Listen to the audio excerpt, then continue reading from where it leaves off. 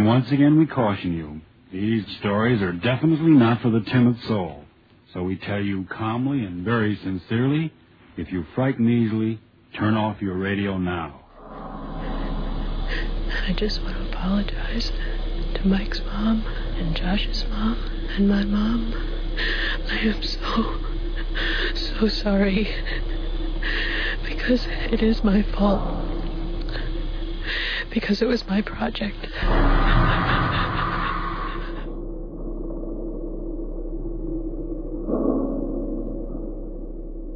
The search of the 3 missing Montgomery College students continues in Frederick County tonight. 10 days and thousands of man-hours have been unable to produce any clues. We have a few leads, a few other options we want to take advantage of, and just try to put together some pieces to this puzzle. Do you believe the occult may be involved in the disappearance of your son? I'm so scared.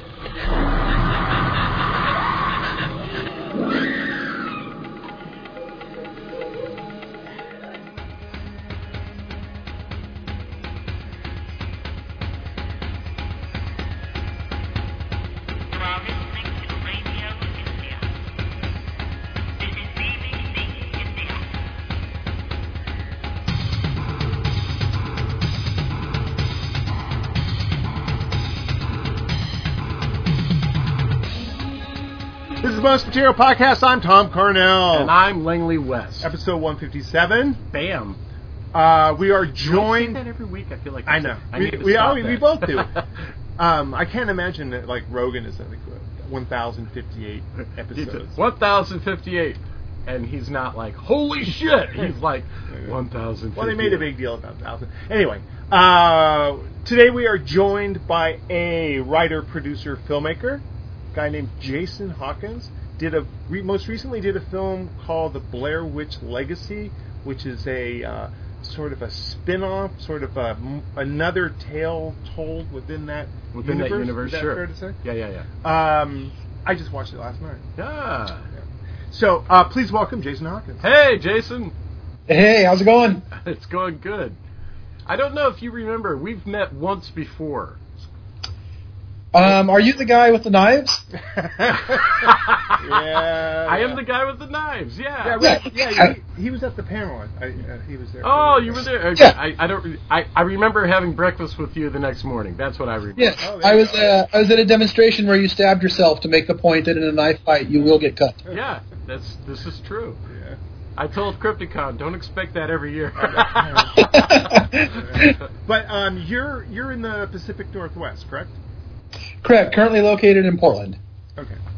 Nice. The bustling filmmaking scene in Portland, which there is. Well, there is. Portland, there's a lot of shit going on in Portland. Not only filmmaking-wise, but just, I don't know, cultural. Right. Yeah, Portland's a strange place right now. You know, the film community here is going through kind of a tough evolutionary period. We've got some big projects here with Dean Devlin, doing The Librarians, and Grimm just wrapped a year ago. Right. Wrapped up shooting here and stuff. So it's this kind of weird period where you have all the locals, doing local things, and then you have some big productions mixing in. That's got to be a weird thing when you were like, making films out of your garage, or making effects out of your garage, whatever it might be, and then a big show comes to town, and you get hired, and you work on it for 2-3 years. Mm-hmm. And then it goes away. Yeah. And well, ideally, you're going to use it as a linchpin to another gig, right? Right. Well, and that's how what I found is like people hire people, number one on their ability, but number two on their affability. Right. Totally. Yeah. It's true what they say. It really is about nepotism and who you know. Uh-huh. It comes back to that. A lot of the people who worked on Grimm immediately switched over to Librarians. Mm-hmm.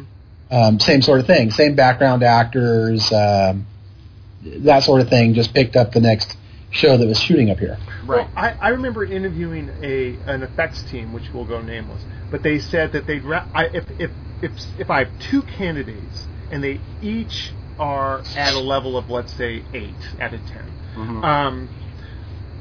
But let's say one is at 8 and one is at 6.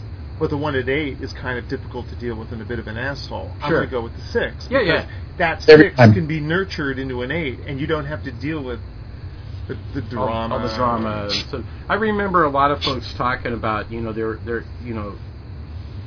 were stars, right? Stars in the effects community, and they would come to the studio, and they were prima donnas, but then there were these guys that were working, the grunts that were, working, and while they may not have the cachet that this star, has, this rock star has, they were the guys, when that show was over, the rock star was gone. And then, but these guys stayed, and they kept working. And it's like in any job. Why would you want to work with an asshole? Right. Right, yeah. Especially in the arts, ego is your enemy. Yeah. Absolutely. Yeah. And unfortunately... Check your ego at the door, sir. Yeah, but I think also it requires a certain ego. That's the conundrum of it all. Well, it requires a certain ego to stand in front of people and do something and go, look what I did. That's the artist. Yeah. I think there's a difference. But then in order to do your chosen art, to bring that, it's like you need it, but you don't need it. It's almost like there's like a self ego narcissism, and then there's like another kind that deals with other people. Yeah. Right. And I was going to say, as a director working with actors, I regularly tell people, be confident, but don't be a dick. Yeah. And you've got to learn the difference between, you have to be a dog that can wag his own tail.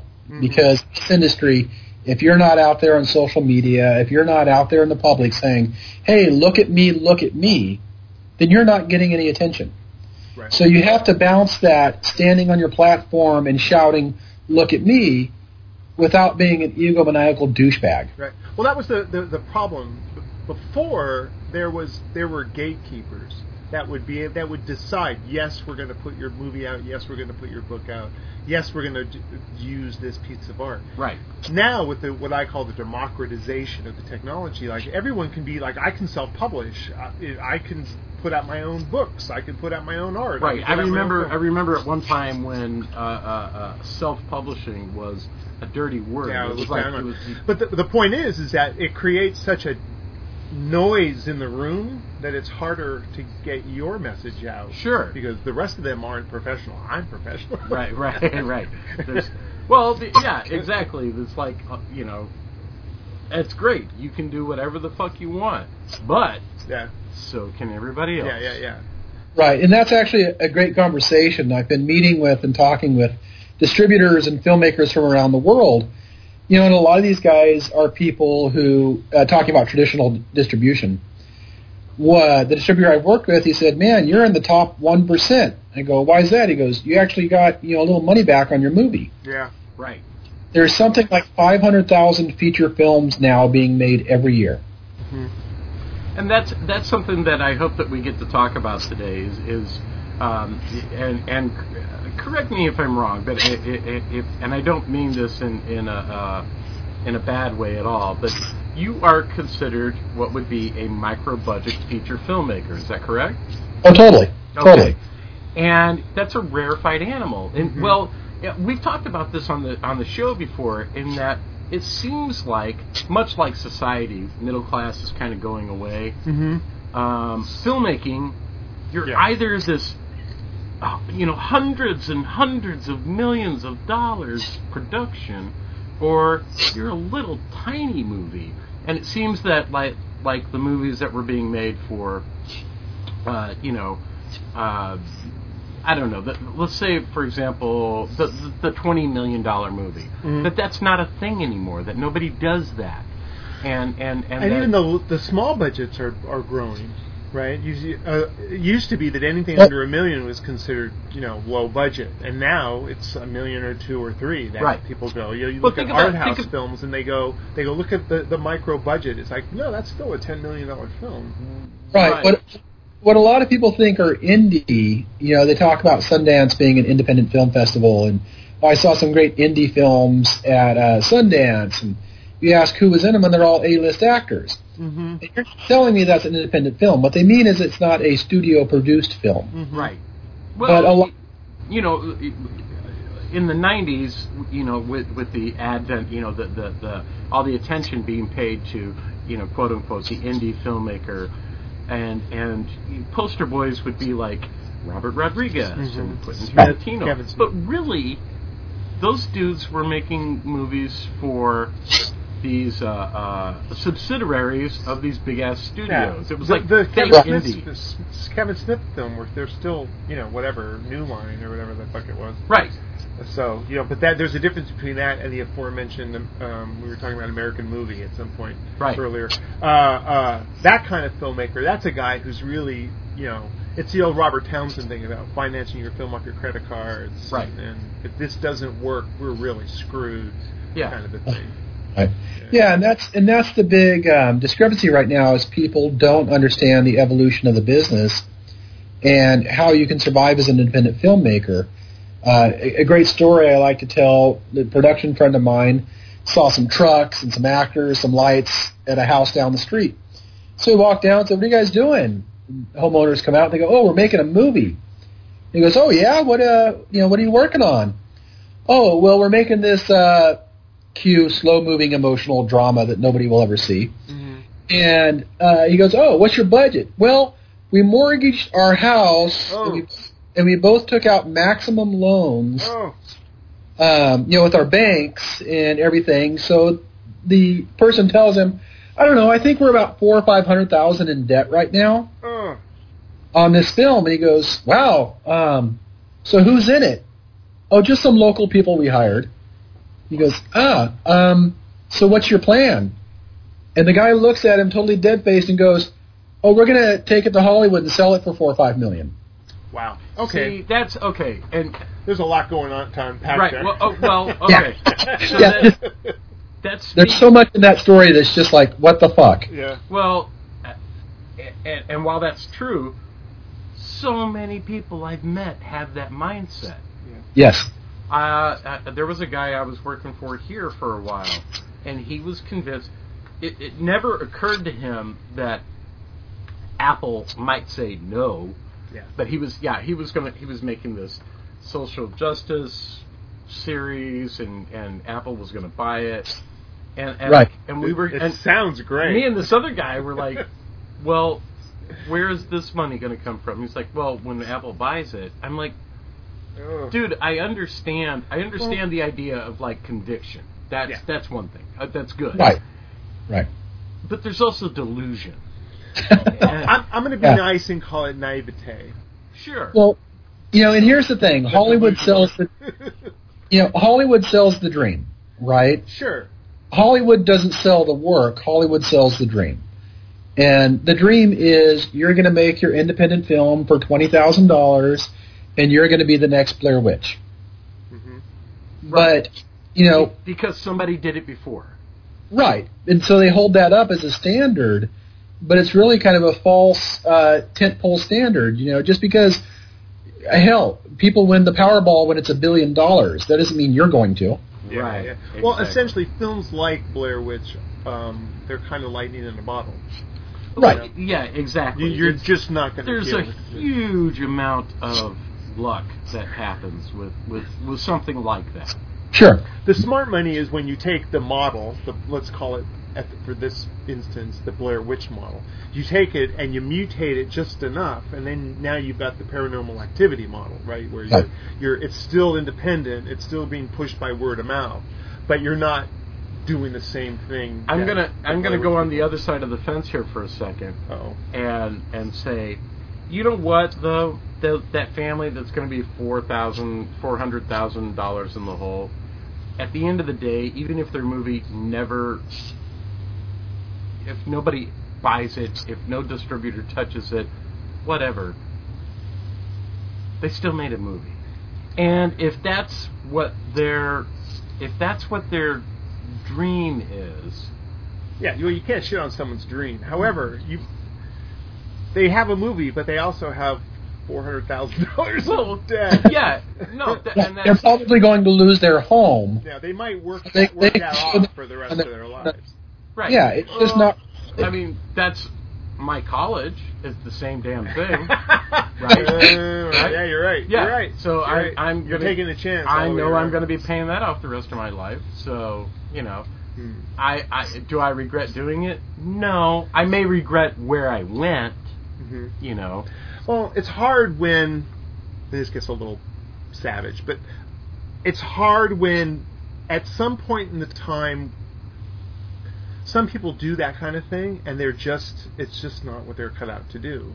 Sure. And that's the hard part, is someone that you see sunk in that deep, and you go, what you said, the first words you had said, Jason, was like, it was this emotional drama that no one's going to see. It's like, unfortunately, there's a reason no one will there's a reason the money people or whoever won't back this idea is because it's not really marketable. Right. And you mortgaging your house it's literally throwing good money at I think that that's dumb. Yeah. Mortgaging your house. I don't think that it's dumb to chase your. I agree. I think you know what, especially if it's a emotional drama. There's probably no reason for it to cost $400,000. You know what I mean? Like they could. Go ahead, Jason. Well, we get into it's great to have a dream, but also have a plan. Yeah. If they had said, hey, I want to make this movie, we couldn't get traditional backing, it's really important to us to make this movie, then you sit down and you come up with a business plan and say, okay, I need to disengage the artist brain and engage the business brain and say, I have this film that I believe in. It is my dream. I want to make it. Fantastic. I'm totally on board with that. I back that idea. But now what the fuck are you going to do to get it out to people? Right. You have to have a plan. Right. Like, I probably spend 80 to 90% of my time working on the business of film and 10% making movies. Right. Yes, because you have to. Right. Yeah. I'm terrible at that side. What was it that Orson Welles said? It's like, 2% of what you're doing is filmmaking, and 98% is I don't remember, but yeah. But, the other thing that reminded me. And then he said, "That's no way to live a life." Well, I had someone tell me once, what part of show business didn't you get? Hustling. That's what he said. 98% was hustling. Yeah. It's passion and art that keep you going, keep you motivated, but it's business that allows you to do it more than once. Mm-hmm. You've done what by my count 7 films, 7 features, and a shit ton of shorts. Yeah, I want to say I've done like 23, 24 films, including short films, and 6 or 7 features sounds right.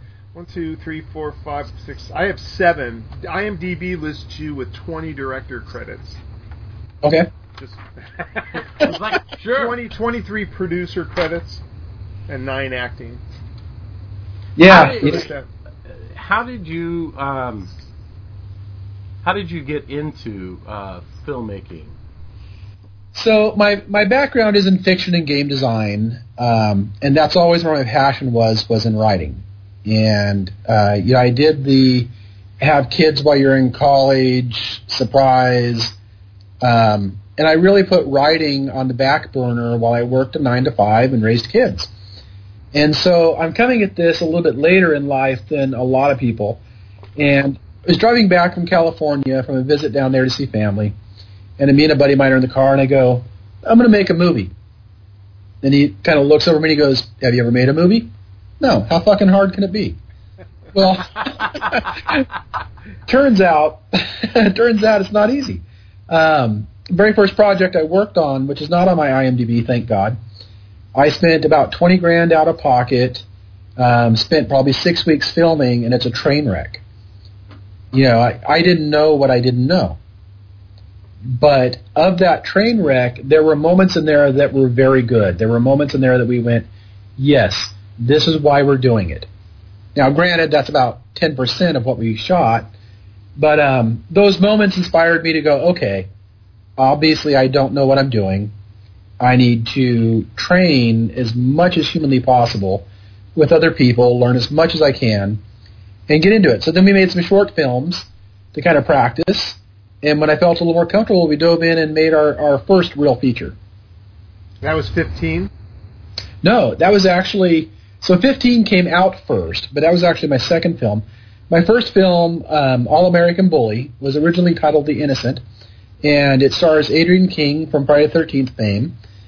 And I had met her at a convention and approached her and, in my naivety said, hey, would you come do a film with us? And I'm sure they get that a million times at the conventions. And she went, oh, haha, yeah, and it looked like she was looking for security, right? Let's get this guy out of here. But she took the script. She called me one day while we were filming because, I hadn't heard from her, so we pushed ahead. She called me, we're filming. She goes, oh, my God, Jason, I love it. I'll do it. I just want to make this come true. So she joined on board, and the rest is kind of history. We shot that film. It went out, won some awards, did reasonably well in the festival circuit. And while it was doing that, we shot 15. Okay. And then 15 came out first. All-American Bully spent about a year on the festival circuit. It got picked up by a distributor who didn't know what to do with it. And it sat on the shelf at the distributor's office unreleased for probably 16, 17 months. Eventually we got into a big fight, and I demanded they release it.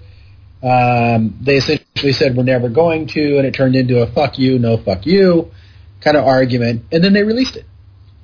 So I started shopping it. We landed with a distributor that I had a decent relationship with. He sold it to Redbox, so that was a nice, kind of a nice explosion for us to get that film out. Sure. It showed on Redbox. It made the nationwide top 20 like 3 or 4 weeks in a row. So it was just super cool. It was out about the same time as Amazing Spider-Man. So, to see our film that we shot for $3,000 on the same list as Amazing Spider-Man was pretty awesome. Yeah, that's cool. Yeah. I'm curious, give me a neighborhood that we're operating here, a financial neighborhood for the films that we're talking about. You said $3,000 for which is $4,000 less than Robert Rodriguez shot El Mariachi for. Yeah. So give me this general idea of what we're talking about. Between $5,000 and $15,000 per film is pretty average. So, wow. So how? Wow. I mean, because Blair Witch Legacy looks like it costs a lot more. Yeah, and we, one of the advantages we have here working in the Northwest is we can get a lot of locations cheap. Yeah. We have scenery here in the Northwest that's $1 million. Like green? You can drive a couple hours any direction. You can be at the beach, you can be in the forest, you can be in the desert. Sure. So we have $1 million scenery up here in the Northwest, and being able to take advantage of that. But also owning all of our own gear, owning all of our equipment. We don't have rental costs. We don't have things like that. We made the initial investment, and so we're able to keep costs down. All the actors, all the principal actors, and a lot of the background actors on Blair Witch Legacy did get paid. It wasn't much, but they did get paid. Sure. Hey, Romero paid people $1 in a T-shirt. So. Right. Yeah. Right. Yeah. I'm good with that. And we tried to pay all the principals and the various actors at least minimum wage. Nice. Sure. So that's so much better than usually happens on stuff like Well, this. yeah, because so often you'll go on a shoot up here, and it's like, it'll be good for your reel. hey, there's no, no real money, but we're gonna have a good time. Yeah. And, and my mom makes great, casserole. And I've done both. I've worked on union projects. I've done a couple of union films where people are getting paid, usually union minimum, but paying people that. I've also done the film where, hey, I'm doing a film. You want to come out and help out, and we'll barter something. Right. Well, that's well, yeah. I mean, or I'll work on your project, you work on mine. Sure. Right. Yeah, I'm good with that. Sure. Yeah, that's how a lot of these people ask about that, and the question to me is always, do you feel like you're getting value for the work you're doing?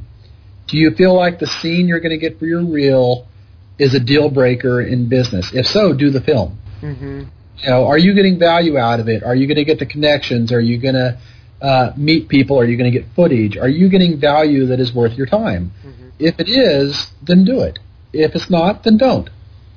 Yeah. I agree with that. Yeah. It's like any deal. You know, you here's what I can do for you. Is that okay? Yes. Then that's what we're going to agree to. Right. And neither one of us will try to change this deal down the road. Exactly. That's Yes, they will. They will, but you know, I just watched some guy give us a talk to a bunch of web designers. It's called "Fuck You, Pay Me," and he talks a lot about the art of the deal and about the contract and how important it is and how important it is to say what you want right up front. Well, that's why, and knowing when that contract ends and when another begins. Right. When the project has changed to such a point that now we're talking about something we need else. to renegotiate. Yeah. Right. It's on YouTube. Find it. And that's incredibly important when you're dealing with this level of filmmaking as far as budgets go, is that we're all completely clear and aware of it has to be what your involvement is, 2, what you're getting compensated. Right. And what the expectations are. Yeah, exactly. I have that lecture pretty much every single film, and people who've worked with me just kind of roll their eyes because they've heard it. I always tell people, like, let's be crystal clear. Going into this, here's who we are, here's what we're doing, here are the expectations, here's the pay or the barter or whatever we've agreed to, here's a contract. If you sign that contract, I expect you to hold up your end. Yeah. Right. If you're not okay with these terms, don't sign it. I'm okay. Yeah. You know, we're not gonna dislike you if you know, and we're not gonna. Everyone has a bottom line. Ask you again, and I don't expect anyone to work beneath their bottom line. Yeah, exactly. Right. And if my bottom line and your bottom line don't agree, then I get it. Yeah. You know. Yeah, I usually tell people, and I make a real point of trying to be crystal clear and saying, this is the budget. This is how much it pays. If you're cool with that, I'd love to have you on board. If you're not cool with it, that's also okay. Maybe we can connect some other time. That's like the worst thing, and it took me a while. It took me a while to get this. Is don't say yes to everything if you can't follow up on that yes. Yeah. You know. Right. Well, inherently with things creative, it's like the thing with actors. Can you ride a horse? Hell yeah, I can ride a horse. So I spent the weekend learning how to ride a horse. Right, exactly. The idea that I want the gig, I want the job, I want to be able to be creative and get some sort of compensation about it. But on the other hand, the difference is the guy who goes out on the weekend and learns how to ride the horse, at least enough for the movie, and the guy who says, "Yeah, I can ride a horse," and doesn't, and tries to fake it. Yeah, absolutely. Well, we had a guy come into an audition, and on his audition notes said he was fluent in Southern Swahili. Oh, stop. And I looked at him and I go, I got to be honest with you, during a live audition, I go, I kind of want to hear some Southern Swahili. And he goes, what? First of all, the joke isn't funny.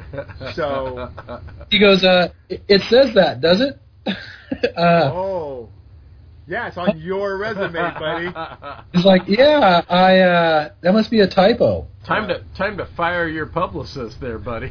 I love that. It's a typo, but it's a complete sentence. It says, I am fluent in Southern Swahili. I'm like, not really sure that's a typo. Yeah. At the very least, now I got to find out: is there such a thing as Northern Swahili and Southern? At the Swahili? very least, you've proven with this that you're not funny. So yeah. See ya. I was just like, he should have just made something up on the spot. I wouldn't have known. Right. Start making. Well, never mind. I was going to say something. See, that's okay. That's a good example. That's a good example. Had that dude started rambling off some shit that sounded cool, you would have never been the wiser. At least you know right. improv. That's a guy. That's a guy who was like, okay, if this guy's in it, he's in. Yeah. You know Yeah. He's. I'm good. And even if he doesn't know Southern Swahili, you know that he is in it for the game. He's like, I'm fucking here, dude, and I'll do whatever you need me to do. Yeah.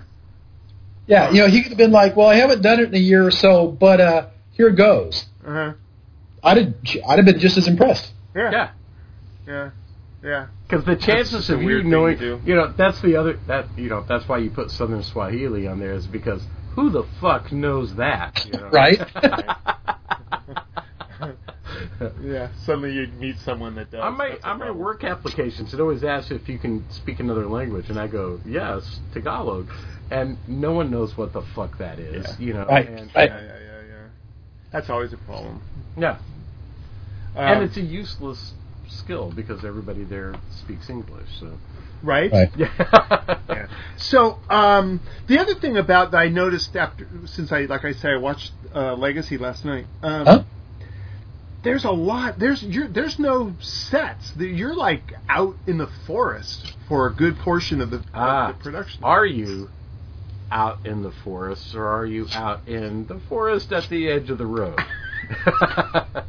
So it's a little bit of a mix. When we auditioned people, we didn't tell them what they were auditioning for. We told people, hey, we're doing this film called The March Project. Okay. And so people auditioned, they had no idea what they were auditioning for. And then when we made our decisions, we said, look, realistically, this is going to be hard because I'm going to expect, 10 to 15 miles of hiking out of you and several nights out of cell range. And some people were down with it. Some people were like, no fucking way, I'm not doing that. And so a few of the scenes were filmed fairly close to the road, like you're saying, maybe within 100 yards. Mm-hmm. Primarily the group scenes. But then when they are in the deep woods, they are in the deep woods. I went out and scouted it with my girlfriend, and we spent a couple of days hiking 10, 15 miles through this rugged terrain. They're off trail. There's no paths. They literally are out in the woods. Sure. And, we had a base camp sort of thing. And like when they were on the creek, I said, okay, see this creek? Yeah, I go, give me 3 or 4 hours upstream wandering. And here's a camera, see ya. And they had no idea what they were getting into. It wasn't scripted, but it was outlined. Sure. Oh, nice. Yeah. That's a great loose way to work. Yeah. Right, like they knew, okay, these are the high points, these are the things we have to hit, these are moments we have to get to, but we auditioned the actors a lot of improv, and I said, look, I hired you because I trust you as an actor to carry the scene. Here's what you have to get. How you get there is up to you. And that gets rid of that whole, geez, Phyllis, what are we doing? That reading of a line. Oh, yeah. Bad dialogue is the worst. Yeah. That takes me out of it. Just taking it right off the table. Yeah. It's like, hey, go ahead. Yeah, I was just going to say, I want to back up for a minute and ask you, as a kid, did you know you wanted to do this? Or was this something that happened later on when you realized it's possible to do this? So this ties into a couple of things, and so there's a couple of answers for that, if you'll indulge me for a second here. I just wound up shooting a major studio thing down in Los Angeles. And it is a true story of events that happened to me as a young person. And I think I can say this much. I moved into a house that I believed was haunted when I was a child. And it turns out to be much, much, much worse.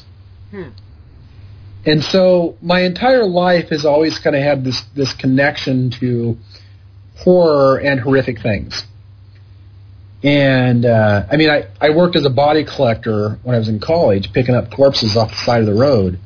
That's fun. Yeah, you that's a good gig. Yeah, you pull them out of auto accidents, you fish them out of rivers, go to people's houses and cut down suicides, things like that. And, so were you? I'm sorry. Was it a removal service or were you involved with the ME?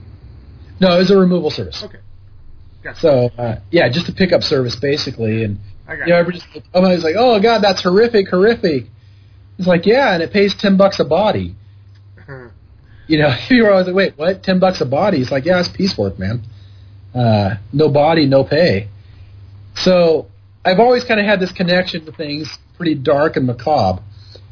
And I had been writing fiction, primarily horror fiction, since I was a very young child. I was actually thrown out of school and sent to a psychiatrist for writing horror fiction in elementary school. Sure. And the very same horror fiction won me a Young Authors Award the same year. Yeah. And I'm like, I don't know what the fuck's going on now. I'm thrown out of school, but I'm winning an award. So, So yes, I guess being involved in the horror genre was always going to be in my destiny somewhere along the way. And like I said, my real passion is writing, and filmmaking is just kind of an extension of that. It gives me a way to put the things I see and feel on the written page into a medium that everybody else can experience. But there's such a difference there, right? There's the inherent isolation and I am God part of writing, and then there's the collaborative side of filmmaking. Like, right. I look at filmmakers or anyone that does anything collaborative, and I think, I couldn't do that.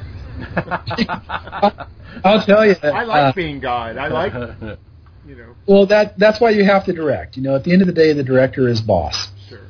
And I met a friend of mine, a gal that I'd known on Facebook for a while, another film producer. And we decided to grab coffee and talk shop, and she's like, I was really intimidated to have coffee with you.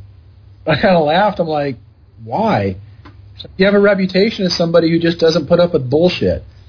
I said, yeah, that's the writer in me. Yeah. The writer in me says, no, this is the way it's going to be, and that's how I want it done.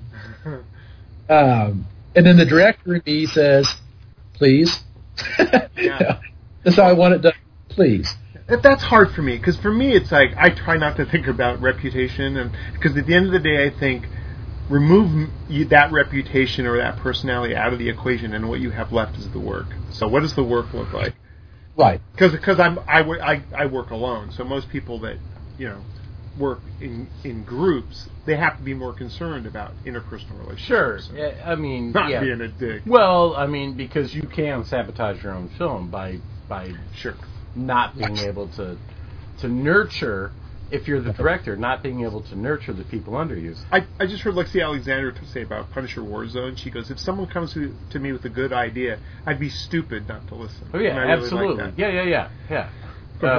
Yeah. And it's a fine balance. Half the time you're dealing with people who have their own vision of how it should be done, and yet trying to enforce your vision to make sure the story goes the way you wanted it to. And it's a whole different skill set, for sure. Yeah, at the end of the day, this may be a dog and pony show, but it's my dog and pony show, because as a director, I'm in charge, right? I'm I mean, for me, the thing that has worked the best is recognizing that everybody is there, at least initially. Everybody is there to help get this thing going. Agreed. Yeah. And as long as you are able to keep that, when the inevitable, problems come up, as long as you're able to drive it back to that, mm-hmm. then at least you're going to get what you were shooting for, or at least somewhere in the neighborhood of what you were shooting for. Right. And I think that's important. So I've been on sets where directors have been like, fuck you. Yeah. And it's like, no one wants to work for that guy. Yeah. No one. Right. That's not going to work. Right. So what happens? They end up losing a whole department, not just one guy. Yeah. They lose a whole department. Oh, because crew know that, there but for the grace of God go I. That exactly. could easily be me in the hot. Yeah. Well, somebody gave me the advice one time, and they said, you need to remember that every single person on set, every single one of them, thinks they're the most important person on set. Sure. They're the hero of their own story. Sure. Yeah. And it's exactly that. They're the hero of their own story. So even that extra who's just trying to get his face on camera thinks, well, if they don't have extras on the set, then it's going to look like an empty street, and I'm the most important person here. Yeah. And if you can recognize that and try your best to treat people with the respect they deserve until they prove otherwise, it tries to get things going. I do my best to deal with people on that front. Right. Like I said, unless they've proven otherwise. At the end of the day, when a decision has to be made, it's your call. Right, exactly. Basically, everybody has their own bubble, right? Sure. So the extra on set has a certain expectation of what's happening with them, right? Mm-hmm. As long as you make them feel like that's happening, right, you're going to get the best work out of them. Right. you know, Right. and I agree. Yeah, and you know, so they, you know, I mean, unless they're delusional, they know they're not the star of the picture. Right. But if you take that you know 2 minutes Mm-hmm. to go over and talk to them and just say, hey man, you know, that it's like here's what you're doing, and I saw Rollins do that. Like Yeah. in a scene, he went up to everyone just standing that was in the shot that's standing around, and he was like, he gave them their moment, and it took about 3 or 4 minutes. Yeah. And but he gave everyone their moment, and it just went better. Yeah, absolutely. Because even if that doesn't show up on camera, at least before you started the cameras rolling, they got some personal attention. Right. And, You know what's amazing that way? 2 people I've seen in my life, Barker and Neil Gaiman. Yeah. They have this ability to make you feel like you're the most important person in the world at that moment. Yeah. Right. Yeah, and that's a true skill. You know, there are a lot of different directing styles and different approaches, and I just believe you should treat everybody with respect unless they've proven they don't deserve it. Well, I told Barker, I go, if that's real, I'm totally impressed, and if it's not real, I'm even more impressed. Yeah, absolutely. Right. Because that was amazing. I watched him. He was doing a book signing right around the time Nightbreed came out. Yeah. He was there for 2 hours. He must have met 300, 400 people, and every single person walked away like feeling glowing. like they had a personal connection. Yeah. Yeah, no, that's really critical. I agree. Absolutely. So, so you've made these things, and I'm just wondering how we get. They're all horror related, Primarily. So, how do we get? Given that we're operating on such a small budget, how do we get like the rights to a Blair Witch to operate in the Blair Witch universe? Was it a rights thing or was it a fan thing? So, you know, I'm a big believer in you never take a step in any direction without a reason. Right. Nothing without a purpose. There are no coincidences in anything I do as an artist. Everything is with a point or a purpose. Now, as a fan of the original Blair Witch, not so much the sequels, but as a fan of the original Blair Witch, I wanted to play in that universe a little bit. And I had some ideas. And I sat down and I said, okay, I'm going to make a Blair Witch film. I'm not going to get permission. Now, fan films have existed since there have been films. Mm. And Lionsgate, which is currently the intellectual property rights holder for Blair Witch, has set a precedent of allowing these fan films to exist. Okay. You know, there are dozens of little short and little YouTube series and things like that by creators out there set in the Blair Witch universe. So I talked to a lawyer, of course, and went through the thing, and they said, look, at the end of the day, you are at the mercy of the copyright holder. Mm. You can put all the not-for-profit, I don't own this, all the warning labels, all the disclaimers you want.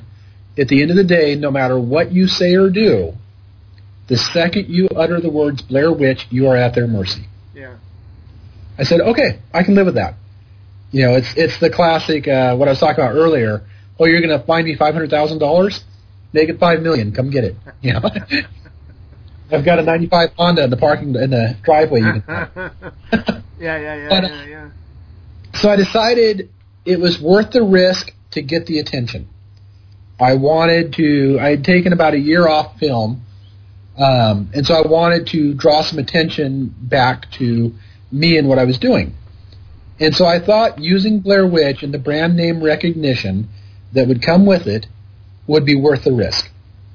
I thought, worst case scenario, they send me a cease and desist, and, you know, that's that. Mm-hmm. Best case scenario, and this is kind of where we're headed now, the film is played in, I want to say, 14 or 15 festivals and conventions around the world. We're getting positive feedback from everyone. A lot of critics love it. One critic has gone so far as to say it's the sequel we've been waiting for, or the sequel we deserve, something like that. And, you know, we're not pretending it's a multi-million-dollar best film ever. Sure. It is what it is, and we acknowledge it is what it is right off the bat. It is a fan-made film in the style of the original. And you know, there's a reveal in the film that is breathtaking. Yeah. Yeah. I think I know what you're talking about. Yeah, Yes. where I literally was kind of like, I kind of, I'll be honest, I was like, I kind of know where we're going with this, and then that reveal happens, and you're like, whoa, wait a minute. Yeah. Right. So, first of all, kudos there. But Cool. Yeah, Thank you. Good job. Go ahead, sorry. So we knew we were going to be at their mercy. And the risk, of course, is that you're going to be so popular, they have to step on you. Right? That's always the risk. It's going to be so popular, it's going to do so well, that they have to get involved. And that was my goal, was to make a film that would be well received and popular enough. It's like sending up a flare and saying, okay, you have to acknowledge me, either to shut me up or to acknowledge me and legitimize it. And we knew it would fall in one camp or the other only. Either it will do well, they have to step on it to protect their intellectual property right, or it will do well, and they have to acknowledge it and legitimize it because it's doing well. And, so it started hitting festivals, started getting out there, started picking up some reviews, and Eduardo Sanchez, who's director from the original Blair Witch Project, and I got to chatting. And he's going to help us present the film to Lionsgate. Nice. So, very cool. Sidebar on Eduardo, he has a movie, he's a movie called Altered that's really good. Yeah. Yeah, I've seen it. Have you seen Lovely Molly? Yeah. I dug that film. Yeah, he's a good filmmaker. Yes. And unfortunately, the weird part is the thing that got him noticed is also the thing that's used to sort of kind of denigrate him in a weird way. Yeah. Filmmaking, yeah. We all have stories. We all have things that we want to do. We all make, film. Let's get down to the nitty-gritty, because here's the mystery to people who are in film school, or maybe not in film school and just trying to do things on their own, because as we've talked about, there's been a democratization of filmmaking through technology. Everybody can make a film, for good or bad. How the fuck? And you could make, I'm sure that you could make a lot of money doing a seminar on this, Jason. And I say this to, like, my friend Mike down in Las Vegas, too, who is a micro-budget filmmaker. And I think I know where you're headed. You know exactly where I'm headed. How the fuck do you get your film distributed? How do you... I understand that there's different distribution models now, right? It's a different world now than it was even, let's say, 10 years ago. 5 years ago, 3 years ago. Exactly. Yeah. It changes like bam, bam, bam, bam, bam. Okay. And I'm not asking you to reveal secrets, but a general idea. How the fuck do people get their film seen? And I'm happy to reveal what I know on this because, it's a case of Darwinism. Yeah, there are 500,000 films being made a year, but a year from now, 10,000 of those people will still be making movies. The rest of them will be back to day jobs. So, I'm happy to share that information and let the chips fall where they fall.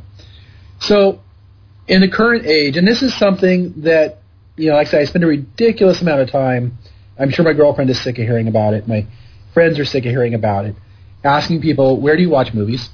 How do you watch movies? Oh, you shot on a red Epic in 4K and it's gorgeous, and I'm watching it on my cell phone. Right. And so understanding how people are receiving their films is one of the big parts to that. And I'll assume you're talking about small budget films. Let's say under $250,000. Right. Yeah. Because there's a zone in there as a filmmaker, as a film producer, that if you fall in this financial zone, distributors will tell you are fucking yourself so badly. With the exceptional lightning in a bottle moment. As a general rule, right now, the way the film market is shaping up worldwide, you need to shoot your film small budget, 100,000 or less. Right? Right. Get a B-list actor in there, get a name in there, somebody we recognize. If you can shoot it for that, you have a very real opportunity to make money. If you shoot for $1 million or $2 million, then you've gone up in grade, and you need to look at international sales and things like that in order to see your money back. And would it be fair to say, at least for the type of filmmakers that we're talking about, if that's what you're doing, you're screwed? Yes. Yeah, that's what I thought. Yeah. Those people in the earlier part of the podcast, I talked about our neighbors who, shot for $400,000. Mm-hmm. They are in this kind of this dead zone. It's like, okay, your $400,000 film could probably make $150,000-$200,000. It's not big budget enough to get international sales to such a degree that you're going to see $1 million or $2 million. Right. It is over budget for you to self-distribute and get your money back. Right. They've fallen that zone where, getting a couple $100,000 back through self-distribution or small label distribution is not unfeasible. Really, if you think about it, it's not that complicated. Look, if you make something for $5, mm-hmm. the chances of you making money on that are greater. Right. That's not to say that that the end product is going to be great, mm-hmm. But that's why people, YouTubers and people like that, are able to make so much money, is because they spend no money. They're right. literally, their content is, aside from whatever their initial investment was, on whatever camera, it might be their phone. Right. Aside from that, they're really not spending any money. Mm-hmm. So any money that comes in is profit. And it's ridiculous. If you look at the revenue generated on something like, if you know what Twitch is. Sure. Twitch is you watching other people play video games. Right. Yeah. Those guys, they make a living. It's insane.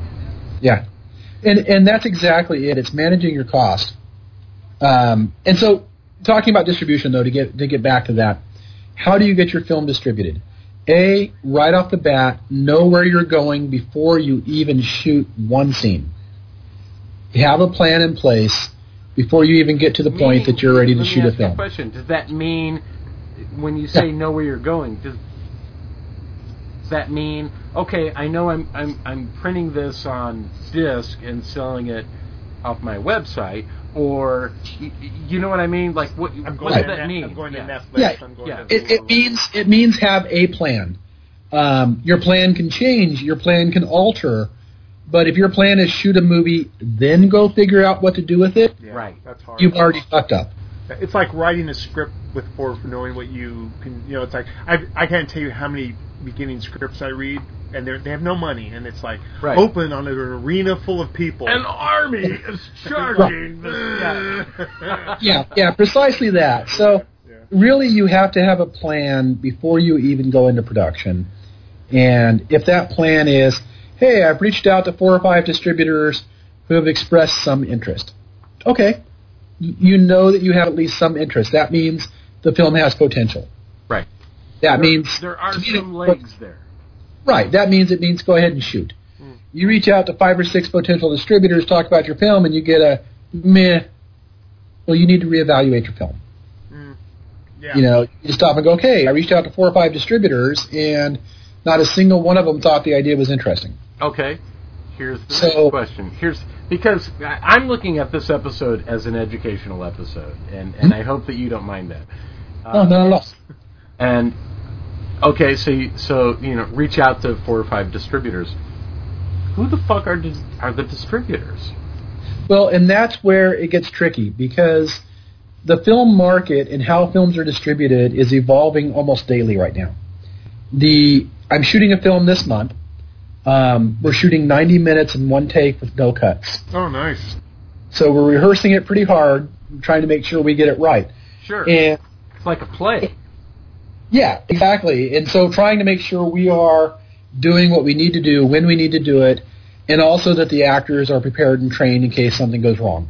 I fully expect things to go wrong. Mm-hmm. But before I even shot this, I started looking into self-distribution and say, okay, if I want to put this on Amazon, which is a great way to go, I want to put this on Amazon, what do I need? Well, they need closed captioning. They need certain things. These all have to be factored into your budget going into it. That's part of my budget management. Okay, I know I have to spend $3,000 in post-production to get it up to standards to sell to Amazon or to upload to some of these sites. There are a lot of YouTube sites. Kings of Horror is one. They do some really great stuff. Right. They distribute a lot of films.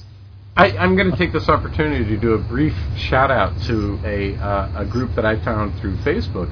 It's called Dust, and what Dust is a collection of short science fiction films, and it so far without variation, they're all fucking brilliant. So Facebook users, check out Dust. Sorry, go ahead. Is it D-U-S-T as in Thom? Dust? Yep, that's it. Yeah. Are they on YouTube or? That I don't know. I've only ever seen them through Facebook, and they'll, like every, if I like something, then they'll pop up and say, sure, here's the story of, this robot who's blah, blah, blah. But they're all great. They're all short films, and they're all brilliant. I'm going to check it out. Sidebar. Have you heard there's a film, Watch the Sunset? It doesn't ring a bell. It's one of the trailers that we're going to talk about later. Yeah. Okay. Aussie thriller shot in one take. Woody Harrelson just did a film that was all in one take. Right. Yeah. Yeah, and I think there's a little bit of a movement to try and do things like, and part of it's YouTube. We watch these YouTube clips and these YouTube personalities, and they're doing things with their camera in one take. Yeah. And certainly that's an evolving. In fact, that's probably a whole other podcast topic in itself. But your question, how do you get distribution? How do you get your independent film shot, finished, and out to people? How do you get it out there and make money? The very first thing you have to do is make a film people want to see. You come to me and you say, hey, I made this slow-moving romantic drama. Fuck you. I don't want to watch that. Mm-hmm. Right. I don't. If it's got Hugh Jackman and Nicole Kidman in it, maybe. Mm-hmm. But even then, probably not. Right. And if it's an independent film, definitely not. But I come to you and say, oh, man, I just made this new horror film, and this guy, it's about an alien that turned people inside out, whatever. And it's got these great gore effects and, all this kind of stuff going on. You'll probably watch it. Essentially an exploitive element. If you're working at this budget, you kind of want an exploitive element. Yeah? Well, I don't know if exploitive is the... I don't mean that in a derogatory sense. In the same way, I think that Corman was exploitive or exploitative. Right. You have to make something people want to see. And that means understanding the market and understanding things. I will pay $5 to see a low-budget, horror film back in the days of Hollywood Video and whatnot. We'd go in and we'd rent a movie for $3.50, $4. And if it was a small-budget horror film, we still rented it and watched it. Yeah. If that small-budget genre film was sitting next to Roses by the Lake, which one do you think I'm picking up? Right. Sure. Right. Yeah. Well, evidence of all of this is just one look at, if you look at Netflix, the genre film. I'm not going to just pick on horror, but the genre film section is much bigger than other sections. Right. And the good news in all of that for the low budget filmmaker is that the bar's set so low because most of those films are easily one star. So much so that Netflix had to change their rating system on streaming because now it's just films, a thumbs up and thumbs down. Yeah. All the low budget films were dropping to the bottom. So that brings up a question because I remember when Chillerama. Yeah. I remember when Chillerama came out, and their big thing was they sold it to Netflix, right? Right. And then I remember, and everybody was kind of like, "Oh, awesome!" And then I remember the articles that came out afterwards, and they're like, "No, it sucks." Oh, it's terrible. It's like, yes, a whole bunch of people are seeing your film, but you're getting paid a penny. You know what I mean? It's like... Right, and you may never make another one because you're getting just critically blasted. Exactly. Yeah. So it's hard to go to a financier or a small-time investor and say, yeah, my last film was a critical bomb, but I need $50,000 to make my next one. That's a hard sell. Sure. But yeah, so I would say first, make something people actually want to see. And if you're working with a small budget, that often means a genre film. Comedy, horror, sci-fi, something that people will pick up and watch. Mm-hmm. And so you're understanding your market, and doing that is one of your keys to distributing. Most of the distributors I've worked with in the past buy only genre films. They specifically look for genre films. There are the traditional circuits of going to the film festivals and hoping somebody offers you money. But none of those are really realistic in today's evolving market. Right. You know, self-distribution for independent film really is where we're headed. And people need to get on board and understand that soon. And I've signed distribution deals. I've been through this over the last 10 years, the good, the bad, the ugly. You know, I had a film that made about $150,000 on a $5,000 budget, of which I barely made my money back. The distributor fucked me 7 ways to Sunday. Oh, we had to spend $20,000 to send somebody to Germany to market your film. Oh, we had to spend $30,000 to get new artwork developed. Oh, we had, you know. Next thing you know, you're done. Next thing you know, you're burning his house down. Right, yeah, it's like it's a good thing you don't live in the same state, buddy. It's like John Witt, filmmaker. Yeah. It's like, you killed my film, motherfucker. Yeah, that's right. Yeah, I always fall back on a little Grosse Point Blank. Where do you live? Yeah. But yeah, I think self-distribution really is where the market is headed, and people need to build that into their pre-production plan. You know, look at Amazon. Amazon posts their standards. These websites post their standards. You need to get onto those and look at those in advance and make sure you're shooting the standards. And that's why I talk about knowing where you go before you start shooting.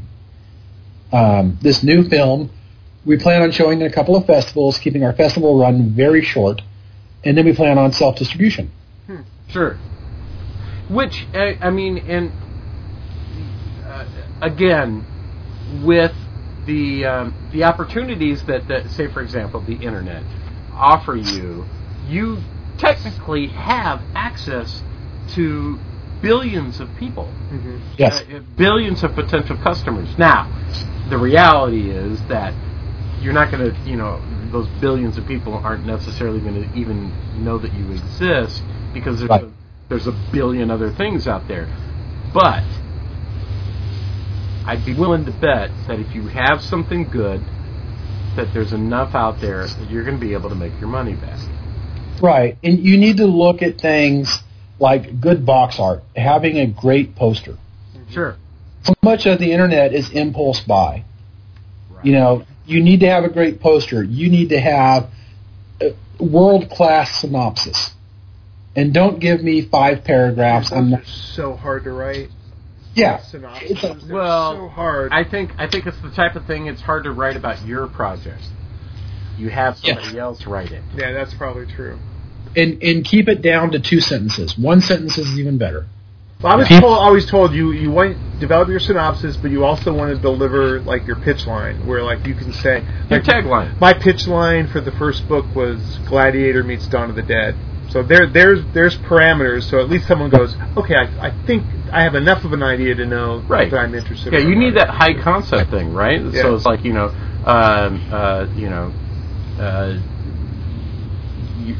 I'm trying to remember now. I don't remember if this was with Jaws or one of the sequels, but something about being afraid to go in the water. Yeah. Yeah. Don't go in the water. Yeah. Don't. Yeah. Basically. Yeah. And that tiny little, 4 words is brilliant because that's the one thing that I took away from that movie as a kid that has stayed with me into my middle age is. I'm afraid to go in the fucking water because of that movie. If I say to you in space, no one can hear you scream. Yeah, exactly. Well, there are whole games now about taglines and stuff. Really? Yeah. Oh, wow. So those are all critical to your development and having those kind of mapped out in advance, because you could make the next Gone with the Wind, and if nobody sees it, it doesn't matter. Right. You have to be able to get attention. Again, I'm going to jump on the other side of the fence here, and I've been accused of being a bit of a hippie, so so bear with me.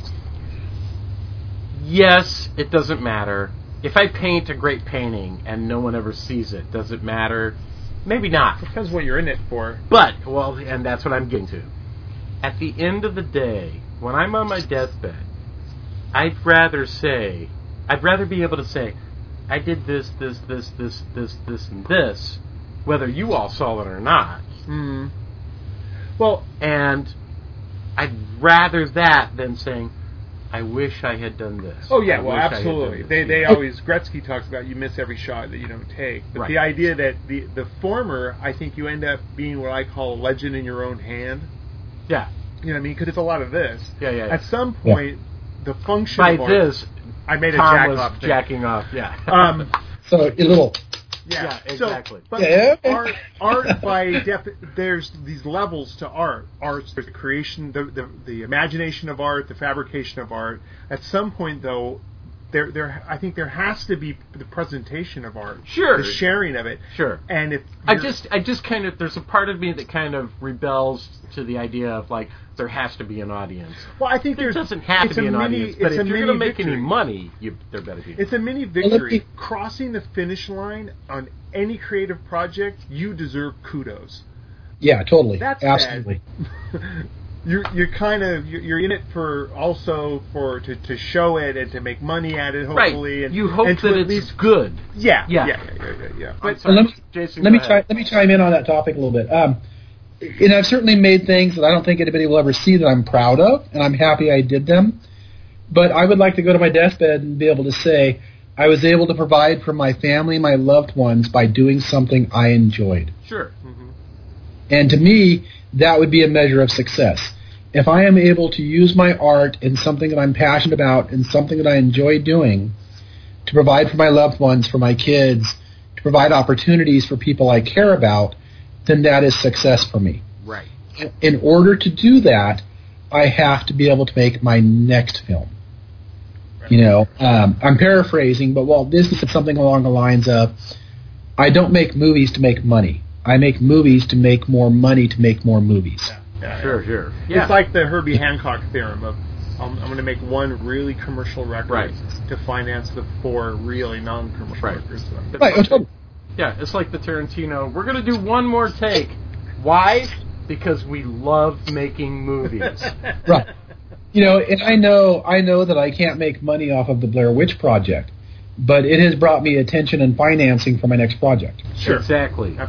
That's the other thing that we really didn't get a chance to talk about is that a lot of what you do as a micro-budget filmmaker isn't necessarily about turning a profit on that project, but it's about getting what you need for the next project. Right.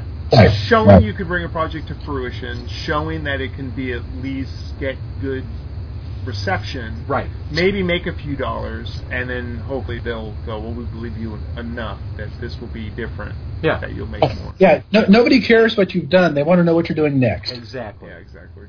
You know, everybody's like, well, what are you working on now? Yeah. But that had this other cool thing I spent 4 years on. You want to see that? No. Unless they were part of it, no, they don't. All they hear is, oh, that's old. Well, this is a convoluted story, but a friend of mine ended up selling this concept to Next Generation, and that got him additional meetings with Next Generation. And they were so happy with this first idea, and they're like, what else you got?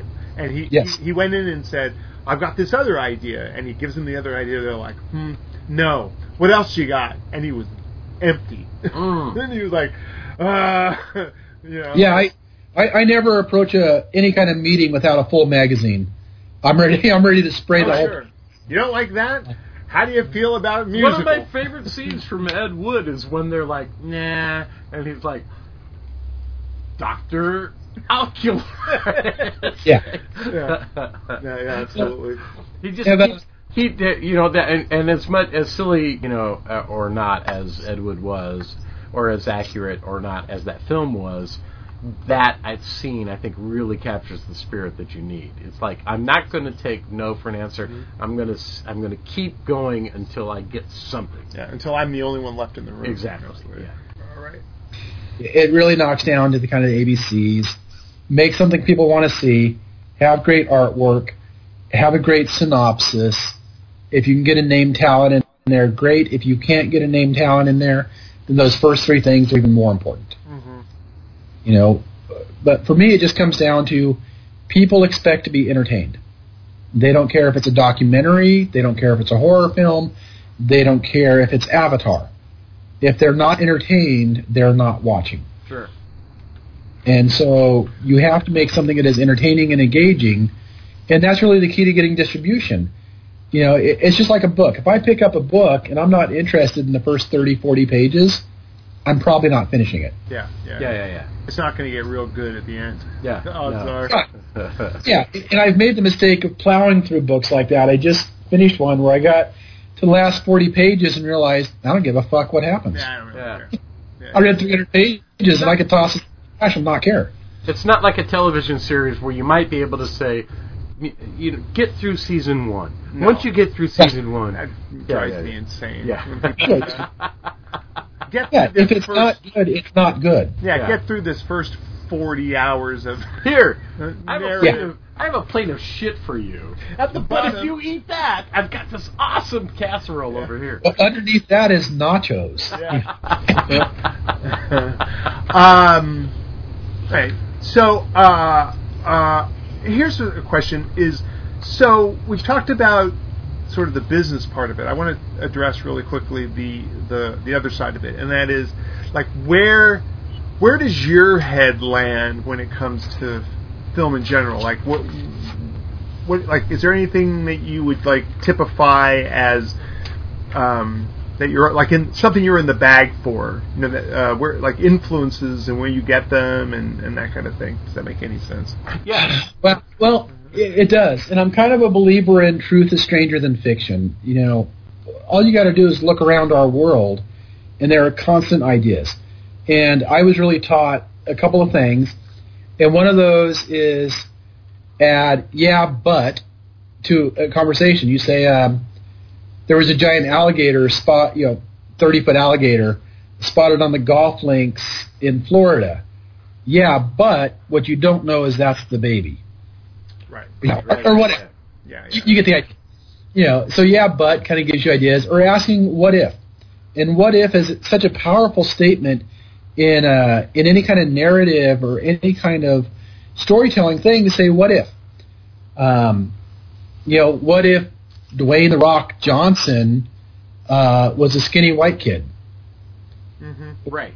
What if, you look and say, would his personality still shine if he didn't have the looks and the body to back it up? What if he was pregnant? Yeah, exactly. What if Arnold Schwarzenegger had a baby? Terrible. But you get the idea. Yeah. What if, in our case, I'll give you an example from the Blair Witch Legacy. I wrote the short synopsis on IMDb. Goes something like this. In 1999, Ars Entertainment unleashed a film that would change the horror genre forever. The Blair Witch Legacy was a brilliant hoax. But was it really? You know, and then, but was it? So we set up something you know to be true. It was a brilliant hoax. We all know the film was a hoax. But what if it wasn't? And that's kind of where Blair Witch Legacy picks up. And that's cool. Because you do exactly what you say. It's like, we're presenting it as this, yet there's that. Sure. There's my stink on the ball.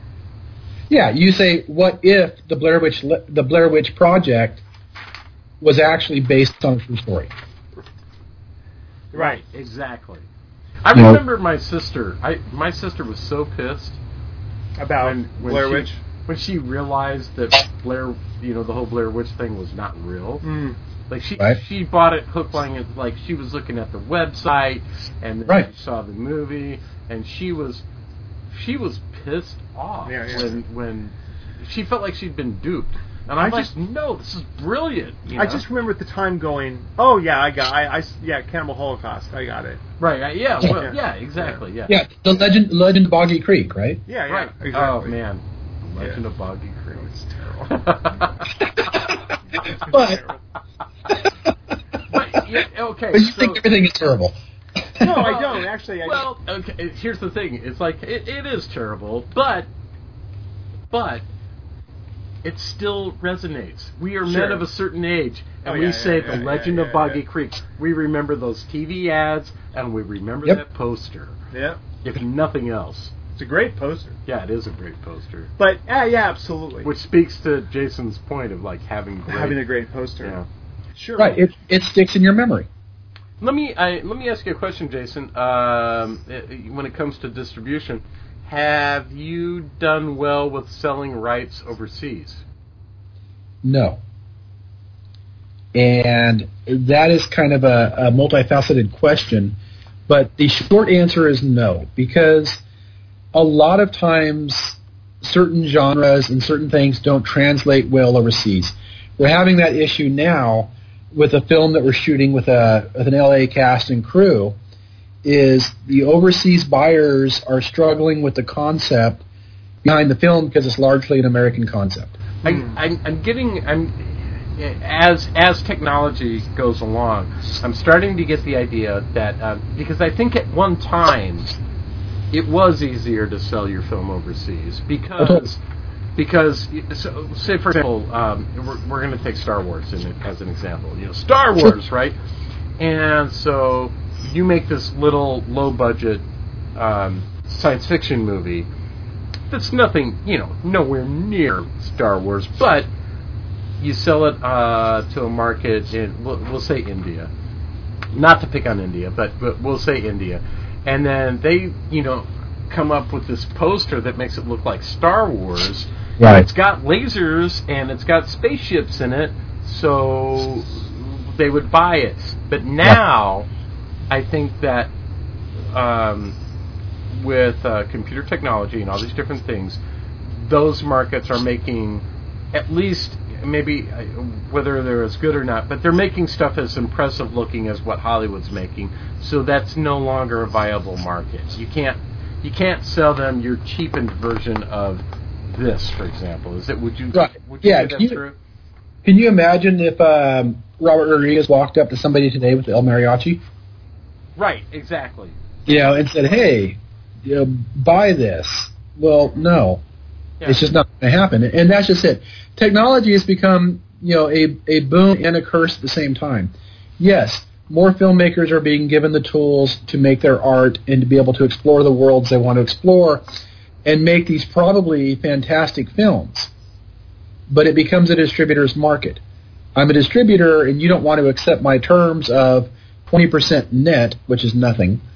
You don't want to accept my terms. Well, there are 5,000 filmmakers behind you who will. Right, exactly. Right. Yeah. And technology has just done that to us where, a lot of these countries, we're seeing some really, really great horror films from foreign territories that in the past didn't have a film market at all. Mm-hmm. Right.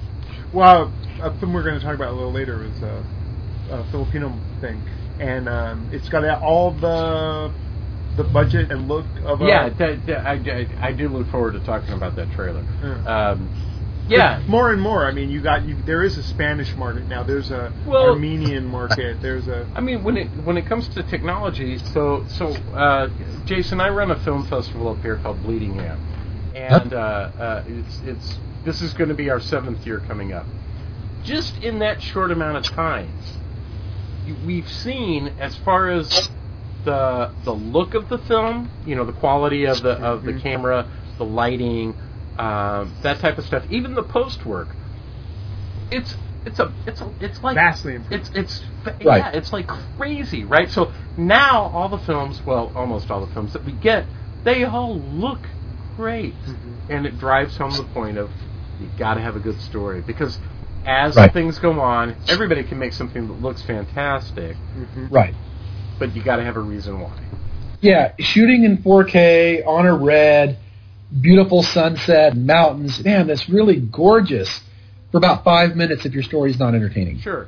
Well, I will watch even something like the original Blair Witch, which the quality on that obviously was not good.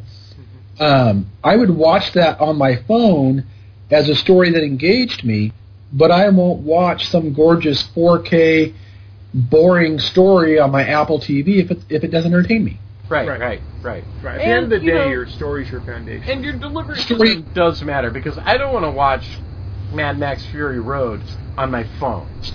But people do. I know they do, but I don't watch the right stuff. Right. On literally a 5-inch screen. Because it was I was single and young and poor, and that's all I had. And it was just so funny because it was like the Saturn V rocket, the biggest rocket ever, and it launches and it's like but that's just it. You mentioned this, and I totally agree. Story is king. Yeah, has been, and it probably always will be.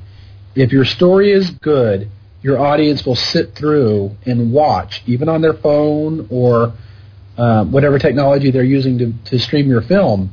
If your story is good and engaging, people will watch it. Mm-hmm. And it will grow and continue to find an audience. If your story is bad, I get scripts all the time from people, and I got one the other day.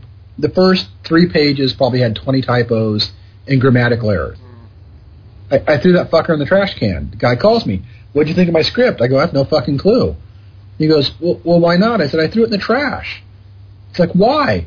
I go, you're using Final Draft, right? He goes, well, yeah. I go, okay, I know for a fact Final Draft puts a red squiggly line with all those typos and all those grammatical errors. Yeah. I go, that tells me either you're lazy or you're stupid. And I don't want to work with somebody who falls in either category. Right. Sure. Yeah, I go, you presented this to me as a Final Draft ready to shoot. Sure. You know, or is that, again, there's that expectation. I expect you to be a pro. Right. If you want to be treated like a pro, then act like one. Mm-hmm. You know, proofread, rewrite, edit, get your shit together before you present it. Yep. You know, and this guy's like, well, this is the final draft. It's brilliant. It may be, but I'll never know. Right.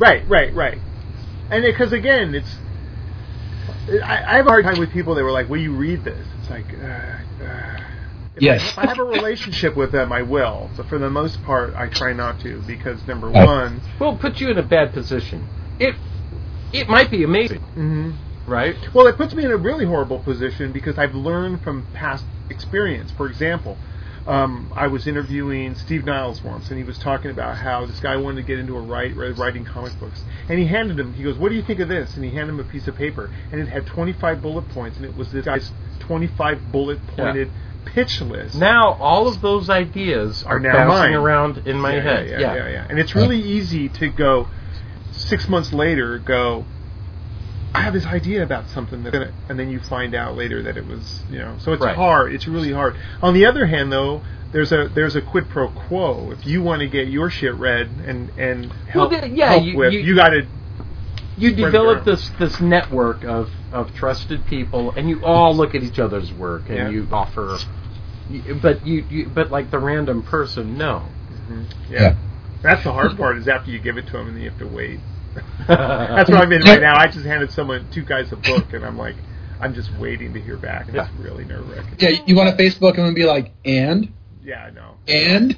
I try to stay out of their way. Well, but you can't do that because they got lives, and and they're busy, and Well, you know what I do when I finish a script and I feel like it's ready to actually see the public. 7, 8 drafts later, I do a script read and we do a table read. Oh, that's good. And I tell everybody, when we are done, when the last word is spoken, please don't talk. Fill out the questionnaire at the back of the script before you talk to anybody else. Right. Yeah. And it's like an 8-page questionnaire. I mean, it's detailed. Yeah, That's a good idea. Did you like this? If so, why? Did you hate this? If so, why? Yeah. Are there characters you think we could do without? Are there characters you feel like are irrelevant to the script? Or anything like that. Yeah. And I have everybody fill that out first, and then we round table it, right? Because they start talking to each other, now it's a group consensus. Right. And then I really like B. Oh yeah, me too. I like that too. I'm going to put that. Right. Yeah. Yeah, but you didn't like that 10 minutes ago. Yeah. And then I gather up these surveys after everybody's gone home, and I sit and I pour through them and I look for commonalities. Mm-hmm. If 10 out of 12 people who read it say this character doesn't seem to serve any purpose, then I, as a writer and a filmmaker, need to go back and look at that character and see how to get rid of him. Yeah, everyone hated Phil. You need to look at Phil, right? Is he really even necessary in all of this? Yeah. If one person says it, fuck you, you're probably wrong. But if 10 people say it, if 10 people say it, you have a problem. Right, because we as a creator have to recognize that sometimes we're putting stuff in there that we can't see past. It's like they're there for an important reason in our head, but that doesn't necessarily mean that they belong in that story. Right. Right. I regularly say, "Wow, that sounded really good in my head." Yeah. Mm-hmm.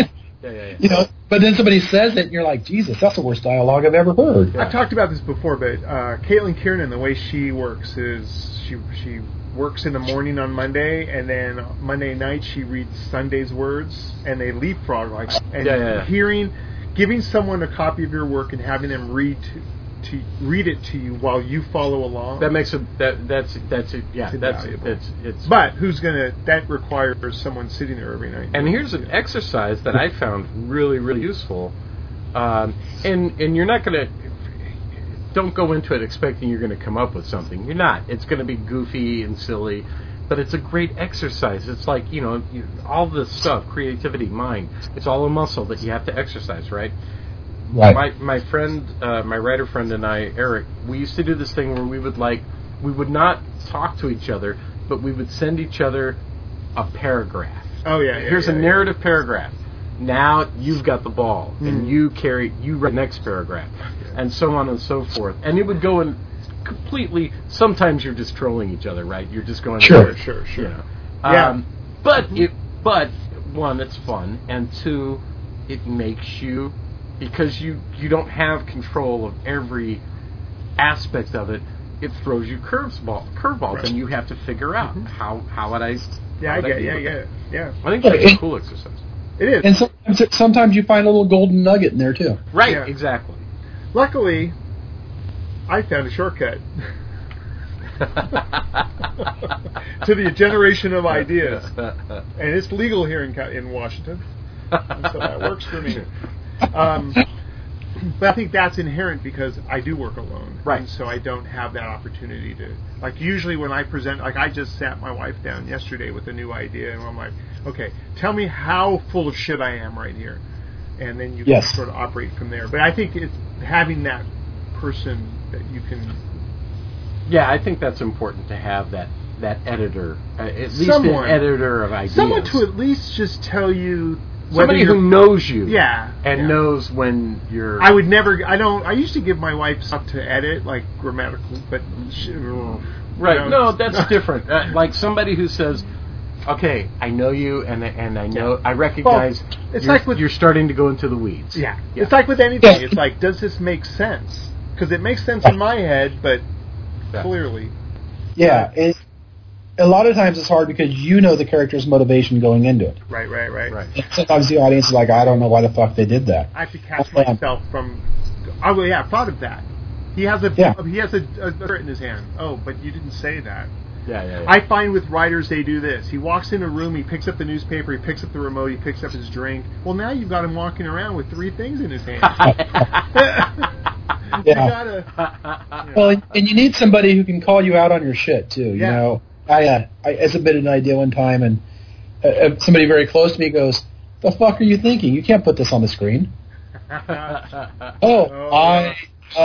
What was I thinking? I don't know what I was thinking. You never know, though. This is for the screen inside your head. They're like, you can't fucking put this out there. I have a story concept about men having sex with zombies, and there's no way that'll ever see the screen. Oh, bullshit. I bet it's already happened. You must not spend much time on the internet.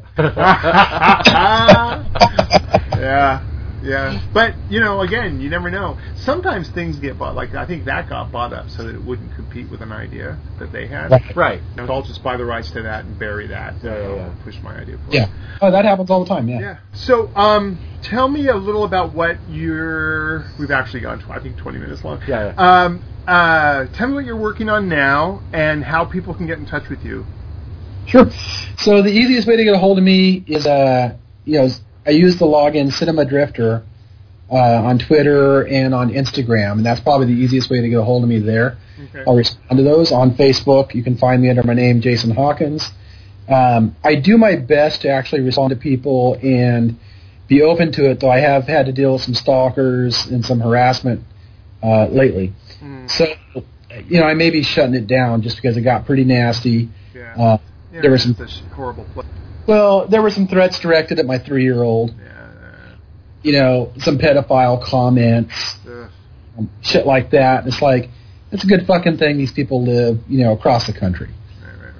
Right. You live down the street, you're probably gonna need a dentist. But anyway, I do my best to respond to people and be able to talk to people that way because I think it's important. So that's kind of the easiest way to get a hold of me. And then, as far as what's coming up, there's a lot of demand already for us to do a sequel to Blair Witch Legacy. And so we're batting that idea around, and a lot of it depends on how Lionsgate responds to this one. With that in mind, is there a place where people can see Blair Witch Legacy now? No. And that is actually design. Our original plan had been to release it in March after it has one more festival this month. Our plan had been to release it in March. Now, with Lionsgate's possible involvement, that could change everything. Right? They could step on it. They could like it. I mean, we just don't know how they're going to respond. Sure. So once that happens, we'll know a little bit more. If they don't respond at all, then my plan is to release it in March and start getting the second one set up. So I have that going. I have a Hollywood film called Paper Dragons, which is due to start shooting in mid-March, I believe it is. And that's kind of a weird experience for me because it's L.A. produced, L.A. crewed, all that's happening down in Hollywood, and I'm just directing. Oh, nice. Nice. So that's a step up, but it's also kind of weird because I'm used to having that control you get with being an independent artist. Right. And they're like, oh, we're going to cast this person. Well, do I get a say in it? No. Oh, okay. I like them, Yeah, right. Yeah. Right on. So that's kind of an experience, but I think that's part of the growth process. Well, yeah. You step up to the next level, and the next level, you don't have to do 50 jobs yourself. Right. That's true. And I think also a kind of probably a micro reflection of what's going on in the big Hollywood film, where it's like, okay, you're signed on to do a Star Wars movie, for example, but if you're not doing what we like, you're just as disposable as everybody else. Yeah, you're just assembling our vision. Mm-hmm. Yeah. Well, right on. So that's what's coming up. Doing that, shooting this film later this month. Strange thing in that film, I have to get punched in the face. And I told the actor, I said, go ahead and punch me. Good for you. Good for you. Jason, good for you. Well, I've done MMA for 30 years, so it's like I feel like I can take a punch to the face at this point. Yeah, absolutely. And if It's like not going to... Heck yeah.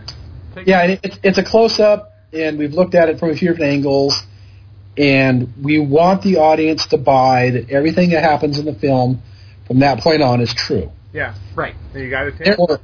Right. If we sell them the hard punch in the very beginning, they are more likely in mind to buy that what comes next is also real. They'll buy everything else. Yeah. Have you seen High Kick Girl? Today, it's a Japanese film. They're really hitting people all over that movie. Yeah. They're like little puffs of dust coming out and stuff. Yeah. Right. And I feel like, working with actors who are also MMA trainers and fighters, they're probably not going to take my head off. They understand the concept between throwing a punch and... Right. Well, right on. Well, shit.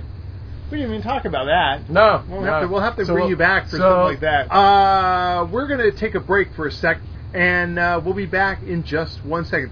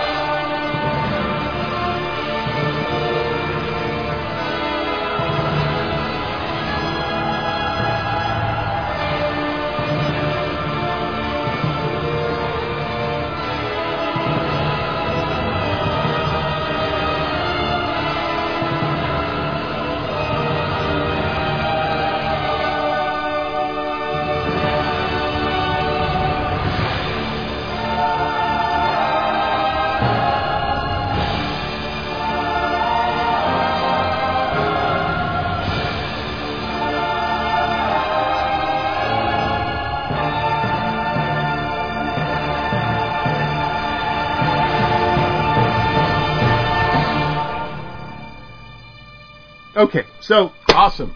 We Yeah. always say that awesome because we always have awesome guests. That's right. But yeah, I think what's really fascinating about that is so many creative people I meet, their thinking sort of stops at the, well, here it is, and they don't realize that that's only half the job. Like, I've made this awesome thing, it's going to do well, right? Because it's awesome. Yeah, and you realize that there's a whole lot of awesome out there. Yeah. Moving on to this other stuff. I don't know what happened. First of the year, and I guess people just felt like, I'm done. And they left. Yeah. A lot of stuff here. Rick Hall passed away. Rick Hall, called the father of Muscle Shoals. Yeah. Music. Musician. Rick Stevens. This was back in September, and I just heard about this. Vocalist for Tower of Power. Sang the lead on You're Still a Young Man. Right. Actress Peggy Cummins. She was in Curse of the Demon and Gun Crazy. Yeah. Just going along. Frank Buxton. He was a writer-director on things like Happy Days and Odd Couple, that kind of thing. Gonna skip that guy, come back to him. Darlene Flugel. She was an actress. She was in Running Scared and To Live and Die in L.A. Yeah. In her 60s. Fairly young. Harry Landers, who was in Ben Casey, for those oldsters out there who remember Ben Casey. Sure. John Paul Stewart. He's a young guy. He played Worf's son, Alexander. Right. On Next Generation. In his 30s? Yeah, it was in his late 20s, early 30s. Yeah. Gentleman who went by the name of Kevin Lee Light. If you were ever in West Hollywood and you saw a guy walking around looking and dressed like Jesus, that's Kevin. He was a big patron of the Comedy Store, and he didn't do stand-up. He was just one of those super supportive people who just happened to kind of make his money by walking around West Hollywood and getting photographed, taken with Jesus. Yeah. And then today, astronaut John Young made 6 trips into space. He was the 9th person to walk on the moon. And Jerry Van Dyke. Yeah. Dick Van Dyke's brother. Yeah. Coming hot on the heels of Rosemary, Yeah. And Dick Van Dyke, who's 94, has got to be going like, oh, that's all like getting a little close. Yeah, well, I don't know. I get the feeling that Dick Van Dyke is like, I'm dancing and he's having a great time. I'm dancing until I'm gone. Yeah, absolutely. So a lot, but there wasn't any of the big ones. It was just a lot of Moving on to some news. Mike Tyson broke ground on a 40-acre quote-unquote marijuana resort in Southern California. Okay. What is that? Is it a hotel? Like, I don't know. I don't know what a marijuana resort is. I don't either. I know they have some like B&Bs in Colorado that are what they call. I just find it odd that like anything that would its thing is some substance. It just seems weird to go. I mean, if you don't live in a state where it's legal and you go there to get stoned, I guess. Sure. I guess that's a vacation in a weird sort of way. Yeah. In light of what Jeff Sessions is babbling about kicking back all that stuff, and the fact that I just read an article today that this may be the thing that pushes it for national legalization. Yeah. Here's Tyson invested in a 40-acre marijuana resort. Who knew that Tyson had that much money? I guess the China salesman must have had a payday. It's doing well somewhere. It's amazing. It's an amazing time we live in. Yeah. Henry Rollins put up a notice about embarking on a slideshow tour. Yeah.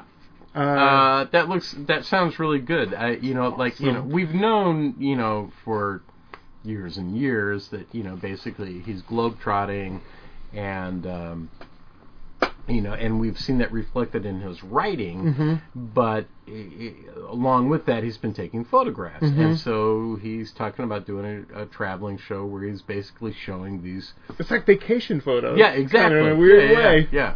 Yeah, he was on Rogan's show recently, and it was an interesting interview, but it was really interesting to watch those two personalities play up together. Sure.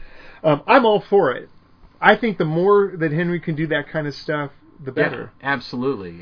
He's great at it. And there was a thing I saw where he had a camera crew and he was going around Ireland. He was talking to a lot of the people there about the Troubles. Right. It might have been part of his show, his IFC show, which I really liked back in the day. Dude, that was such a good show. Yeah. And you know what's aggravating to me is that it's really hard to get the second season on disc. Is it really? I have the first season on disc, but it's really tough to get the second season on disc, which I've never understood. That's weird. Yeah. It's weird. Gillian Anderson says she's leaving the X-Files after season 11. Chris Carter says, no Gillian, no X-Files. I don't know that anyone... I think other than the novelty of that season 10... I don't know a single person that's watching season 11 right now. Which is on. Now. I was going to say, there's an X-Files. Yeah. Yeah. It's kind of interesting, but I agree. No one wants to stick around to see Mulder. Sure. Do anything. Yeah. And she's got a much more interesting career as an actress than X-Files. Yeah. File the center, who cares? Jack Black's coming back to Goosebumps 2. Hey. I know. I guess that's news to someone. Netflix announced a series of unfortunate events, season 2. The Lemony Snicket thing. Right. March 30th of 18. Which I haven't even checked out the first season. I enjoyed the movie though that was made. Neil Patrick Harris is great. In everything. Yeah. I want to say Jim Carrey is in the movie. Played the character in the movie. Yeah. I too. My daughter read the books and she enjoyed them. Yeah. Just like they're doing an Artemis Fowl and she read that too. Right. U.S. movie ticket sales this year were the lowest in 25 years. Go figure. Some people are blaming streaming. I'm going to blame the movie-going experience. I'm going to blame shitty movies. Shitty movies too, but when we went to go see when we went to go see Shape of Water, it was still not stellar. The experience wasn't stellar. Like my seats, I just kept thinking, man, all I have to do is wait 2 months and I can put this on my plasma, you know what I mean? And I can sit real close and turn it up real loud. But you lose that communal aspect of film going, right? Right. So, I don't know. It's funny, when I went... They have to do something, though. Yeah. When I went and saw it, as it was done, there were people trying to get a clap going, and then it wasn't happening. Yeah. There's nothing more lonely than being the sole clapper. Here's the thing about that. Like, I agree that's kind of a magical experience when it happens, when you go to a movie, and at the end, everybody's just like, whoa! Yeah. But at the same time, there's no one there to hear your applause. Yeah. You know what I mean? It's like... Quick, record this and send it to Guillermo. Yeah, no. I hear you. I also find it weird where it's like when I see people who are clearly lay people, like watching the credits. Right. What are you reading? Yeah. Like at some point you're going to go, Jeff Johnson! Holy shit! I went to school with that guy. Yeah, anyway. Spotify was hit with a $1.6 billion copyright lawsuit from primarily because of Tom Petty and Stevie Nicks. Not paying royalties and that kind of thing. Gotcha. Like Napster, Rhapsody, now Napster, whatever you say about them, they pay people, they don't pay them enough. But again, it's a contract that they entered in. Right. So, Stephen Dorff has been cast along with the guy from Moonlight. Not Moonlight. Is it Moonlight? Yeah, Moonlight. For True Detective 3. Oh, yeah. Yeah. Yeah, I saw that. It follows their model of getting people who are they're good actors, but maybe their star has fallen a little bit. Right. John Bernthal, they were in an interview, they were talking to him, and they were asking him about the adoption of the Punisher and the Punisher symbol by the alt-right, at which point he said, quote, fuck 'em. Yeah. Which I thought was pretty badass. Yeah. Good job, John. The more I... In your list, you had the thing about Paul Sorvino? No. That's another gangster move, though.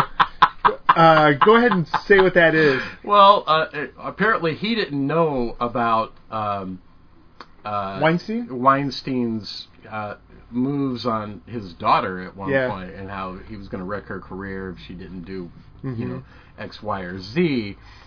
And so I don't know who it was, TMZ or somebody caught up to him, and he's like, I can't remember now the exact quote, but something about he's going to go to jail, and if he doesn't, he's going to be picking up his teeth. Yeah, he said, "I'll kill the motherfucker." Yeah, that's right. I'll kill the motherfucker. Which is so badass. So awesome. Well, if you look on YouTube, during the time that they were making Repo the Genetic Opera, they were on set after shooting. Right. And there's this great moment where Sorvino pours out, it's got to be a dozen shots of something, whether it's vodka or whatever. And everyone's going to take a shot. They're like, shots. Everyone's going to take a shot. And he pushes everyone away. And in 30 seconds, you watch him down. He downs all of them. All of them. And you're just like, Jesus Christ. Yeah. That's bad. Yeah, I love that guy. Don't fuck with that guy. I had heard this was being done, and now it's coming to fruition. There was always talk about a horror Expendables. Well, writer-director Harrison Smith has a movie coming out called Death House. It's a horrible idea. Wait till you hear this. This is the cast. Kane Hodder, Jason, right. Barbara Crampton from Beyond, Sid Haig from Devil's Rejects, Bill Moseley, Devil's Rejects, sure. Tony Todd from Night of the Living Dead, Dee Wallace from E.T., Felissa Rose from Sleepaway Camp, Vernon Wells, who I think is the guy from Commando. This really sounds like somebody went to like a bunch of conventions. And just signed him up. R.A. Mihailoff, who played Mike Myers, I think, at one point. Camille Keaton, who was in I Spit on Your Grave. Danny Trejo, Lloyd Kaufman, Adrian Barbeau. And all I know is like Kane Hodder is this really bad guy. They're filming in an institution or some shit. Yeah. And who knows what happens, but now it's like essentially the guy that everyone feared is the dude that's like, if you want to live, follow me or whatever. So this is the horror film equivalent of going to a rock festival. So you go and there's like, it sounds great, right? Yeah. There's 20 bands. Yeah. Like, have you tried to like sit through like? Yeah, I don't know. I mean, even if you give everyone a moment. Right. That's like a 2-hour movie, which I don't even get. And so now you've got like Robert Englund walking through a scene going, "Hey everybody." Delivering pizza. Fan favorite Robert Englund here. You might remember me as Freddy Krueger, but yeah. It just sounds, I think you're right. It's like a filmmaker said, "What if we gathered all these people together?" Okay, no one cares. Because they're like, "Oh, I read or heard that you need to get a name attached to your project." We're going to go better. We're going to get 20. That's right. Yeah, it doesn't make any sense. I hope it's good, but oh, geez. Spoiler, it won't be. 007 producer says next Bond could potentially either be black or female. Well, I mean, we've been... Idris Elba. Right. Or Charlize Theron. Yeah, I'm sure. You heard it here. I've always loved that idea that the moniker 007 James Bond is like a title that gets handed around. It's like The Crow. Yeah, it's like going back to last week. Yeah, absolutely. So it makes sense. Like, why do they all look different? Well, because they were different people. They're different people. Yeah. Yeah. Which is a great idea and the best way to deal with that, I think. Yeah, I agree. Yeah. Kate Beckinsale joins Amazon's The Widow. I know nothing about it. Just Kate Beckinsale. Don't know. Right. I'm going to go out on a limb and say that her husband died. Yeah. That's funny. Ellen Page married Emma Portner from the Broadway Dance Center, and there are pictures up on their Instagram that are just adorable. Cool. Jeopardy is on hiatus as Alec Trebek undergoes brain surgery because after a fall. Page 2. Former New One. What happened to did Paul Harvey retire before he passed away? Yeah, I think so. Okay. See, you're the only one that gets the Paul Harvey joke I just made. All right.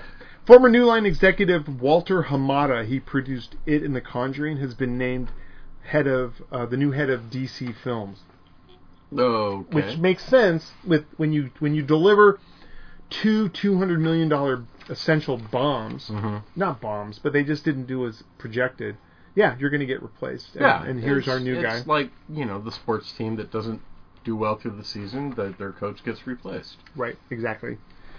Let's see, Animaniacs got a 2-season order from Hulu, so they're bringing Animaniacs back. I liked Animaniacs a lot. I worry that it's going to be different, but yeah, it was a smart show. It was a smart show. Yeah. There are big chunks of it I didn't like. I was never a fan of Goodfeathers. I was not a huge fan of Rita and Runt, but yeah, I'm down. We sat down the other night and watched season 1, episode 1, and it's dated.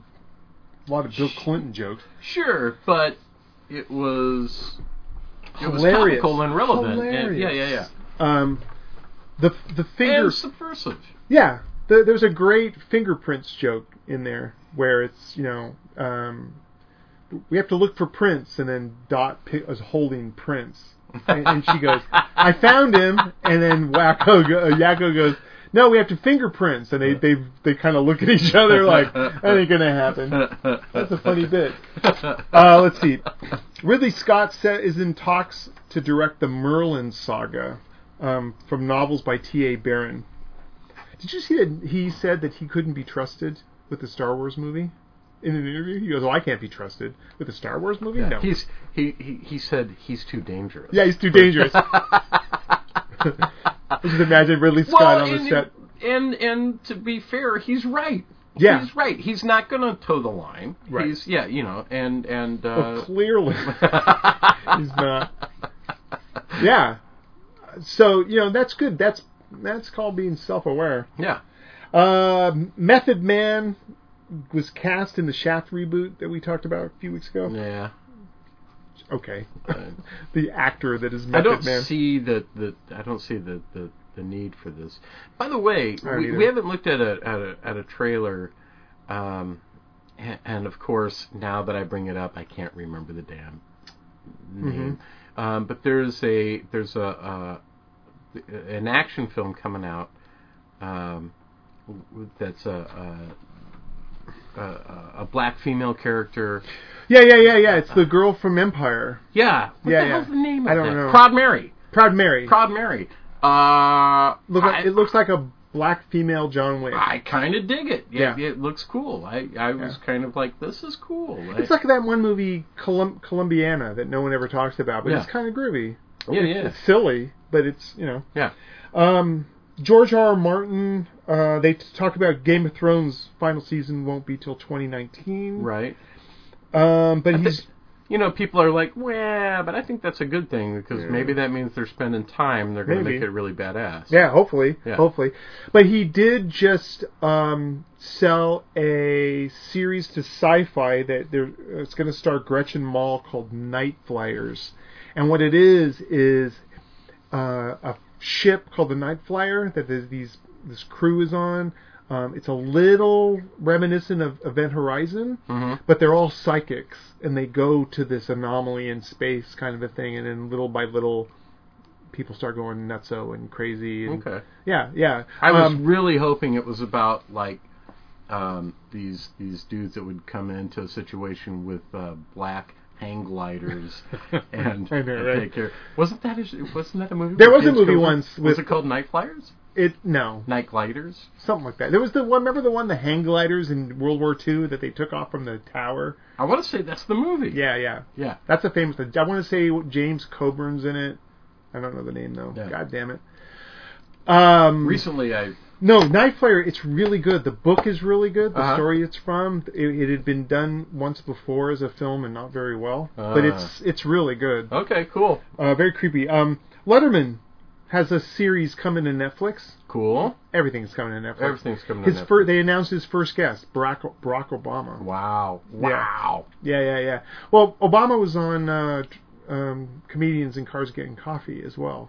Wow. At one point, Huh. with him and Seinfeld sat in the cafeteria at the White House, and it was hilarious. They cast Kiernan Shipka. She's in Mad Men as Sabrina in this Netflix Sabrina the Teenage Witch, which is kind of an offshoot of Riverdale.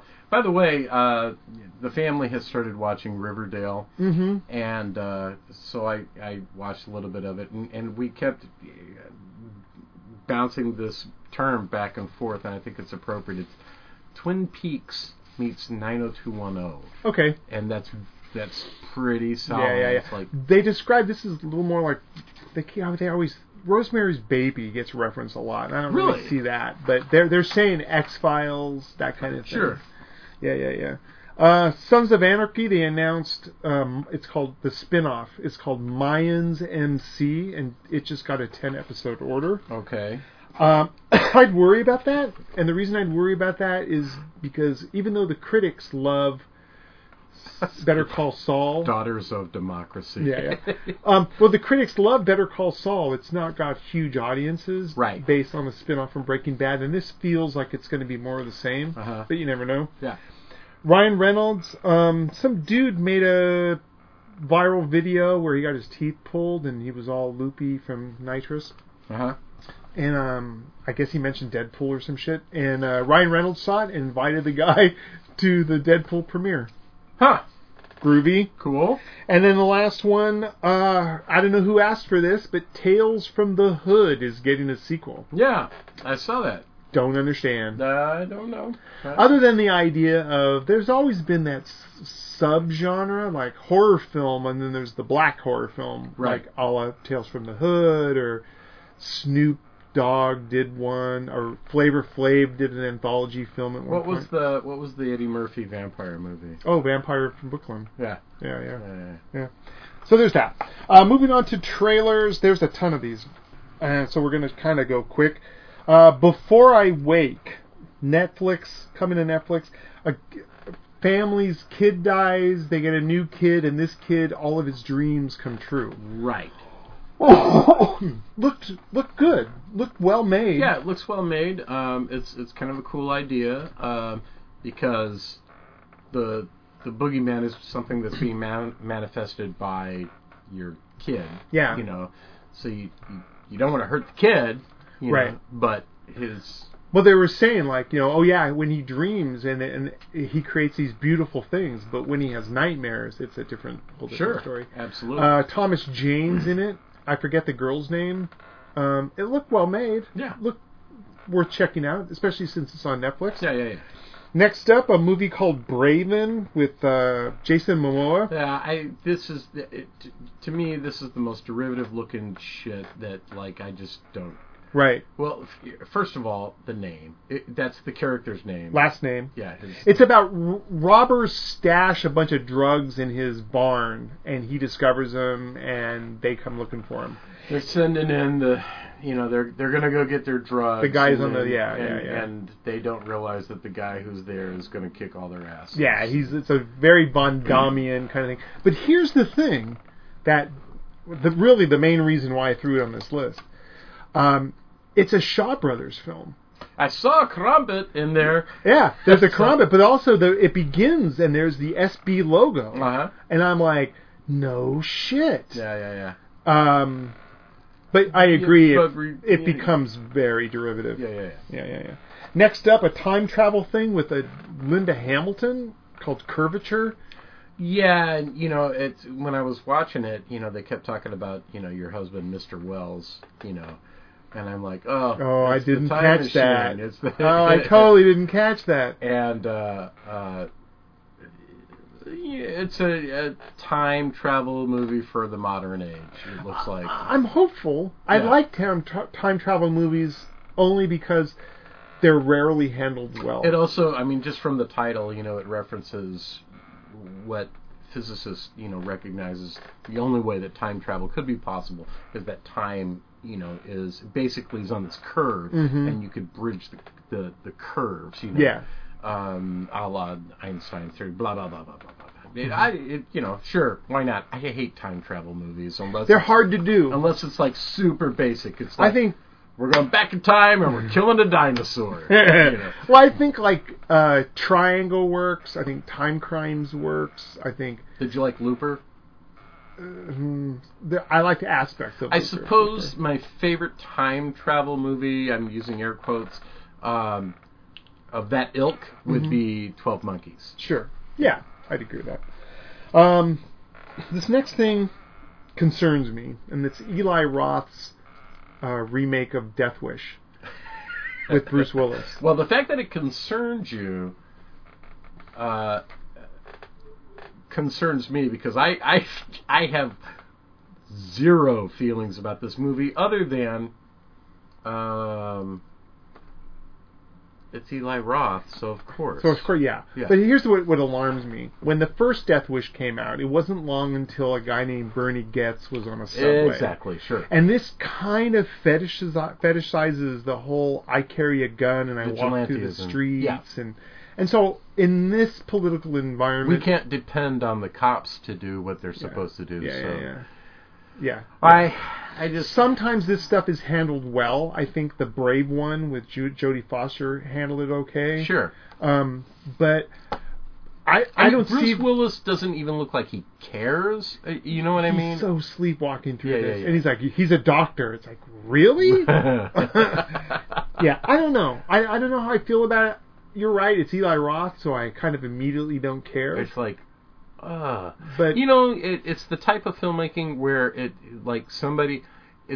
I call it the this is cool filmmaking, and it's like, and I already liked the other Death Wish remake when it was the Kevin Bacon James Wan Death Warrant, whatever it was. Yeah. Kind of a Death Wish movie. Yeah. Anyway. Next up, Netflix, quirky wannabe killer falls in love called The End of the Fucking World. Okay, that looks cool. I'm on board for this. I think for an audience of a certain age, this is going to be their Heathers. Yeah. That kind of thing. Yeah. Well, what's cool is that, this kid has basically decided he's probably a serial killer. And he likes this girl, and he concocts this plan that he's going to kill her. She goes on this adventure with him, and it looks like she turns out to be more fucked up than he is. Yeah. And despite themselves, fall in love, and it looks really cool to me. It could be that by the end of it, he realizes, I'm just a quirky kid. And speaking of quirky kids, it's like Harold not really killing himself. It kind of reminded me of Harold and Maude. Yeah. Like, what if Harold had found some young quirky girl after Maude? Exactly. Next up, Freak Show. Again, looks great. These two are the two that I was most excited about in this list. I hear it's great too. I'm gonna say a gay/trans boy.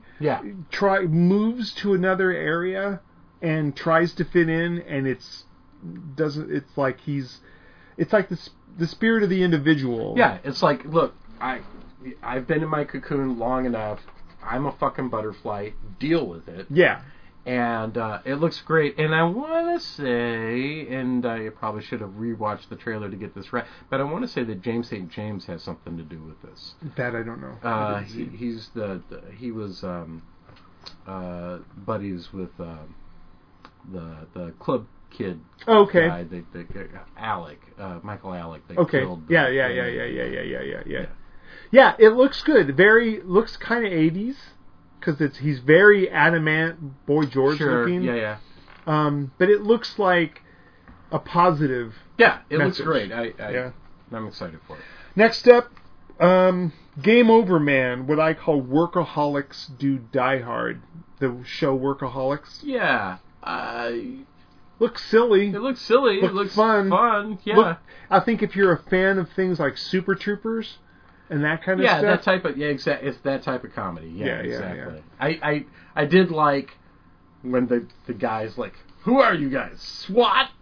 They're like, yeah, it's very funny, and it looks like it's just continually. The scene with them shooting is pretty. That's pretty fucking funny. Yeah. Well, the idea of you put guns in people's hands who don't usually have them, and your friend's always going to be a dick, right?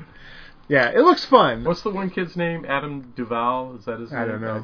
You know. I've never seen Workaholics. My daughter loves it. Yeah. So that's such an old guy thing to say. Next up, Kill Order, Asian sci-fi. Fighting looked good. I have no idea what's going on here, but the fighting looked good. Okay. I didn't like. You're not like other boys. Yeah. You know. I didn't like the wire work on the people getting kicked and punched. You know, the guy throws a side kick and the guy's like flying through the air. Not in a realistic. Like I've seen that before, and it looks cool. And I could see the wire work in this, and that kind of bugged me. Yeah. And and we're going to come to this again in this list. I'm really sick of he's the perfect weapon. That's like I'm tired of that trope. You know. Agreed. We had how many Jason Bourne? Well, I think it's interesting that. By the way, I also hear that Jackie Chan's movie Bleeding Steel is just terrible. Really? Yeah, it's just terrible. I hear The Foreigner's good though. Yeah, so. I do hear that as well. Next up, Nostalgia. Ellen Burstyn. What's his name? Hamm. John Hamm. Bruce Dern, Catherine Keener, and Nick Offerman. It's called Nostalgia. It's about moving on with life and the things. An examination of what was really important and what wasn't. And it looks very Oscar baity. Yeah. You know. So I'll be looking for that to come to the Pickford. Yeah. It's definitely an art house kind of a thing. Next up, this is the film I was talking about. A Filipino film about a family trying to sell a portrait. It's called The Portrait. Yeah. Go ahead. So I haven't watched Filipino movies since I lived there, which was in the early 90s. And when I look at this, I can't help, and I hope this doesn't sound condescending, but this looks to me like the Filipino film industry has grown up, and it looks great. It does look great. It looks great. The acting looks solid. It's a pseudo musical.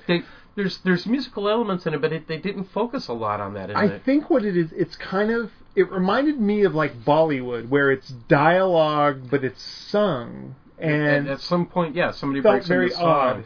odd, but cool.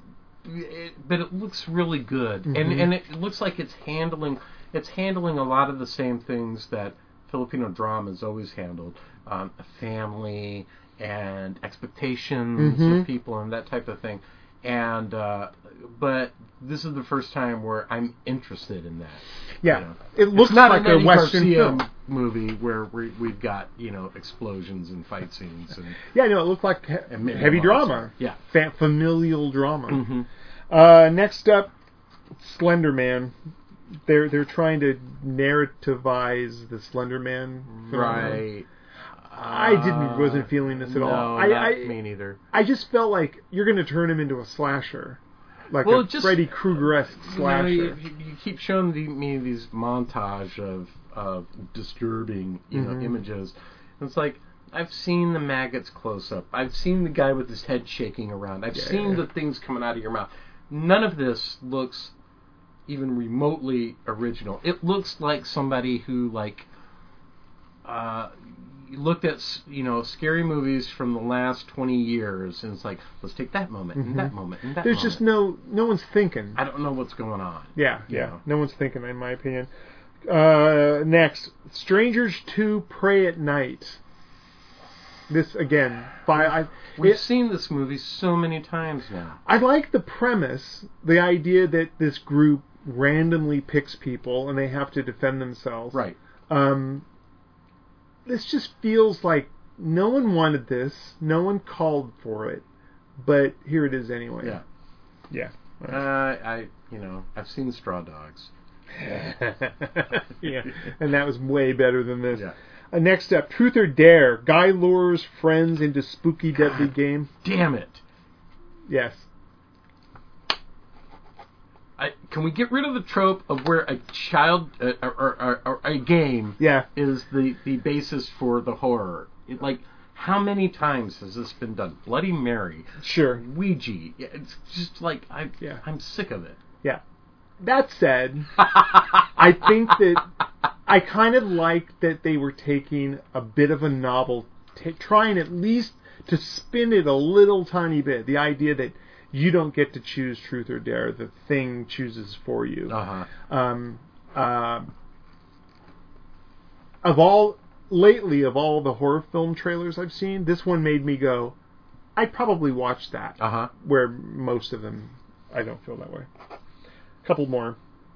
Who Killed Olivia Lake? Sharon Stone murder mystery.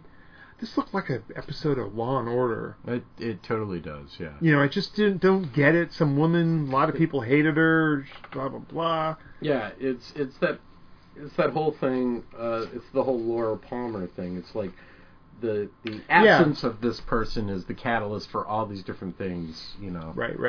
And it's just, Sharon Stone this isn't Basic Instinct, and she's walking around going, making all these sexual innuendos and stuff, and it's like, you're I don't know about... Don't be hating on old people, dude.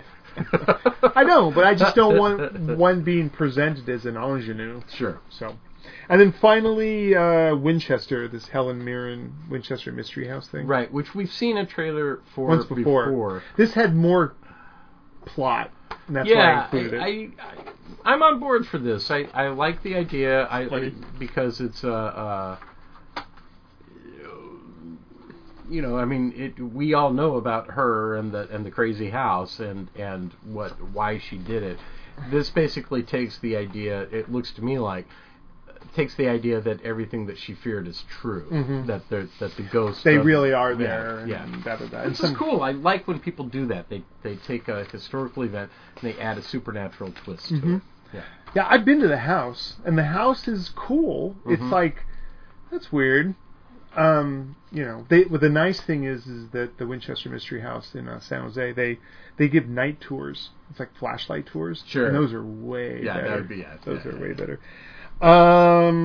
It's like when I went to the Queen Mary, and they take you down into the ghost tours. And it's like, it's genuinely creepy because, well, I have an aversion to like big giant things anyway. So you're in like the hull of the ship, and I'm just like, fuck this. Well, I think it's all of that. It's like when you go on those ghost tours in New Orleans. Yeah. By the time you get 10 feet down the sidewalk, you're so amped up and like, I'm ready for anything. Yeah. So there's that. Did you watch anything this week that you want to talk about? I finally watched Blade Runner 2049. Oh, yes. Yeah. I love it. Yeah, I did too. I love it. I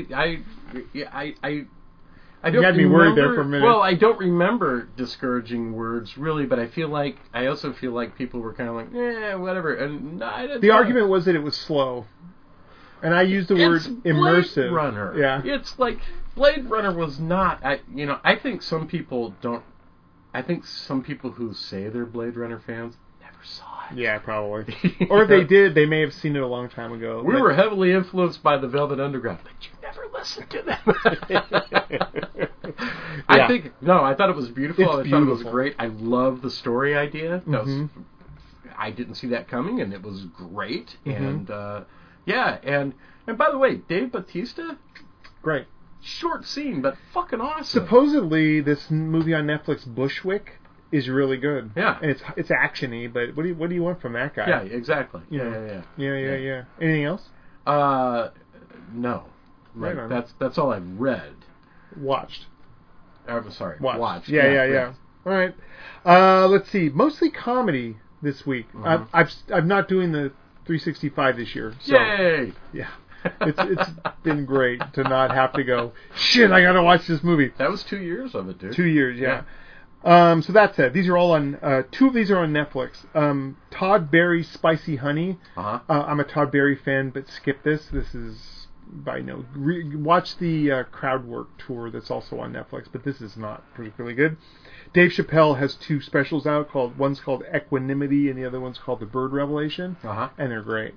They're really good. Okay. Not only are they wise, but they're genuinely funny. And then finally, the real biggie this week, the documentary on Gilbert Gottfried came to Hulu. Uh-huh. And, God, it's really good. Yeah. Like, weepy good. Like, you can't believe that you're sniveling over Gilbert. Right. You know, the relationship with his wife, when you know, his kids, and his sister was such a gifted photographer, and it's so good that it was my real highlight, one of the real highlights this week. Sure. What are you reading? Currently, I'm still reading The Massacre on Mankind, which is the modern sequel. Not modern, but recently written sequel to War of the Worlds. Right, you finished that last week. And I'm also, in preparation for next week's show, I'm rereading Spellbound by Beauty, which is a book about Hitchcock's obsession with certain actresses. Okay. Yeah. Yeah. Spoiler: we're doing Hitchcock next week. Yeah, we are with a friend and a listener. Yeah, and absolutely. Heather Sturbiak. Yeah. And it's gonna be great. Yeah. It's very cool because she's a friend, but also like she came to this as a listener that was saying, like, you should do a Hitchcock show. I'm all, you should be on it. You should be on it. Yeah, absolutely. Yeah, right on. I just started something called This Might Get Heavy, a memoir by Ralphie May. Ralphie just recently died. He's a comic, and he has some great stories about, you know, trying to exist in a world, and you're 600 pounds is right. You know. Yeah. So there's that. Anything to talk about listening wise? Yeah. So it's very rare that I find a modern band that I like. I've been checking out this band called Greta Van Fleet. Yeah. And fucking cool. Yeah. I just saw really that stuff come up on their new releases on the streaming services. What really sold me, what got me to listen to them was they did a cover of a song called Meet Me on the Ledge by Fairport Convention. Oh, wow. And I was like, what? Yeah. And I listened and I was like, this is really fucking cool. Yeah. They, kind of like Wolf Mother, get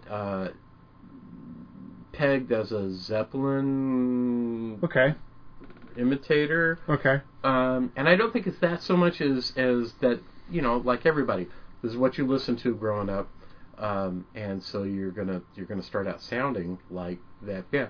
So if you like Zeppelin and you like, you know, I don't know, if you like Wolf Mother, check these guys out because they're fucking cool and they're badass. Yeah. They're really, really, really good musicians.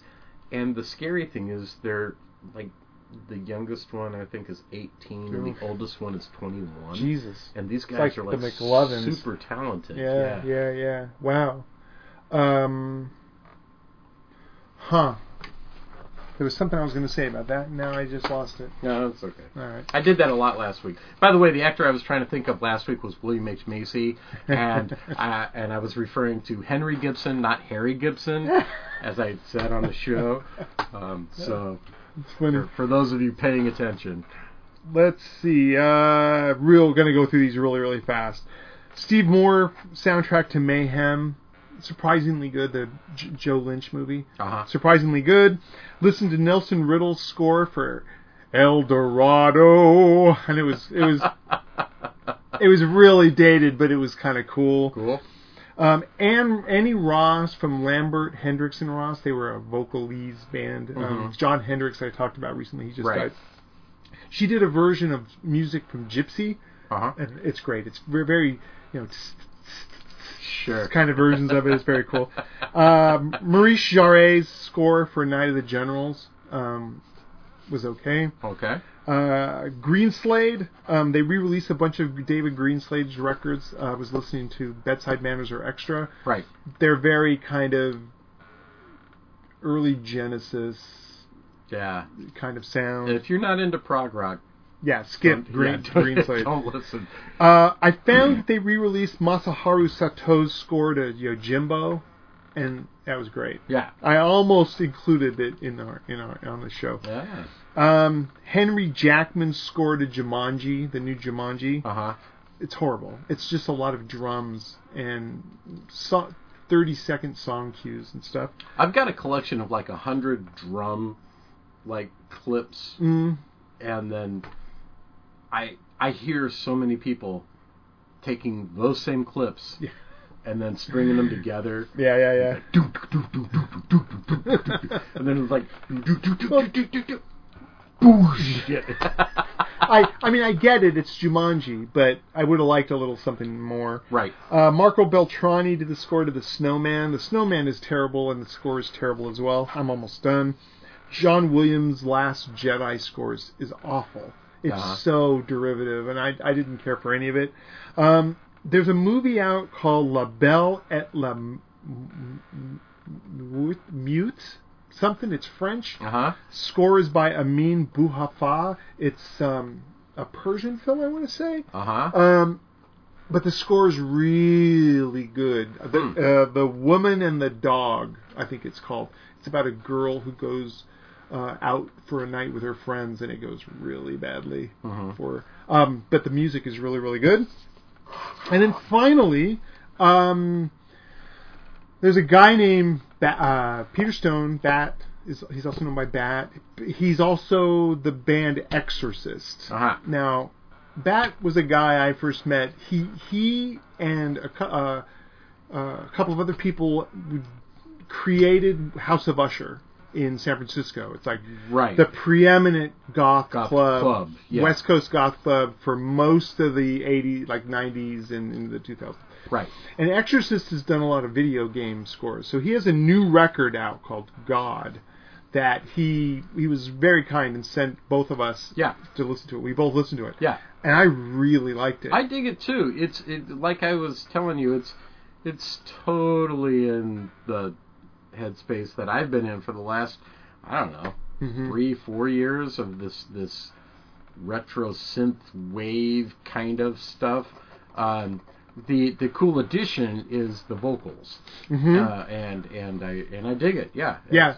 There's also like subtleties there where there's little, I want to call them sub melodies going on. Like you've got your main melody, but there's this like counterpoint going on. Yeah. And there's a depth of orchestration that you don't usually hear in industrial music. Right. Because most industrial music is really loud, and there's just a lot of subtlety here. And I understand that the record is available through things like Bandcamp, or I'm sure he's going to be releasing it through all the normal places. But by the way, Exorcist is spelled Xorcist. Right. He had a song that was fairly popular called Iron Helix. That's really good stuff. But we're going to have him on. We're going to bring him on to talk about industrial music and how it affects, I think, video games, because he's done so many video games for us. Because this isn't like I need music for the fish to swim by, because every time someone plays through that scene, it's going to be different, right? Right. And they're not going to respond to the same thing. So I think it'll be really interesting. That'll be a good conversation. But now that we're in the new year, we've got lots. We're booked solid till May. We are, and this is going to be. There's a lot of shit happening this year. A lot of stuff going on, and good shit. Good shit. Yeah. I know in May I'm doing Crypticon. I know you're doing Crypticon. Right. I know Lorelei's doing Crypticon. Jason will probably be there a lot. TJ is going to be there. I know. I think we're going to split a room, TJ and I. So we'll have Crypticon going on in May. I'm directing something in the spring. I don't know exactly which day. Yeah, I just turned in No Flesh Shall Be Spared 2 to beta readers. And then it's a busy time. In my world, it all comes back to Bleeding Hand. Yeah. So lots going on, and so hopefully you guys had a good holiday and a good New Year. So 2018, we got a lot of stuff coming. Yep. So that is episode 157. I say bare your chest, put your shoulders up, your chin down, grit your teeth, and bring it. Yeah. And T-shirts. We're talking T-shirts that we'll be able. We'll be having some bonus material merch. Yeah, so you can wear your. I don't know what that even. I'm going with that. All right. So we'll see you next week. For the Bonus Material Podcast, I'm Thom Carnell. And I'm Langley West. Stay scary.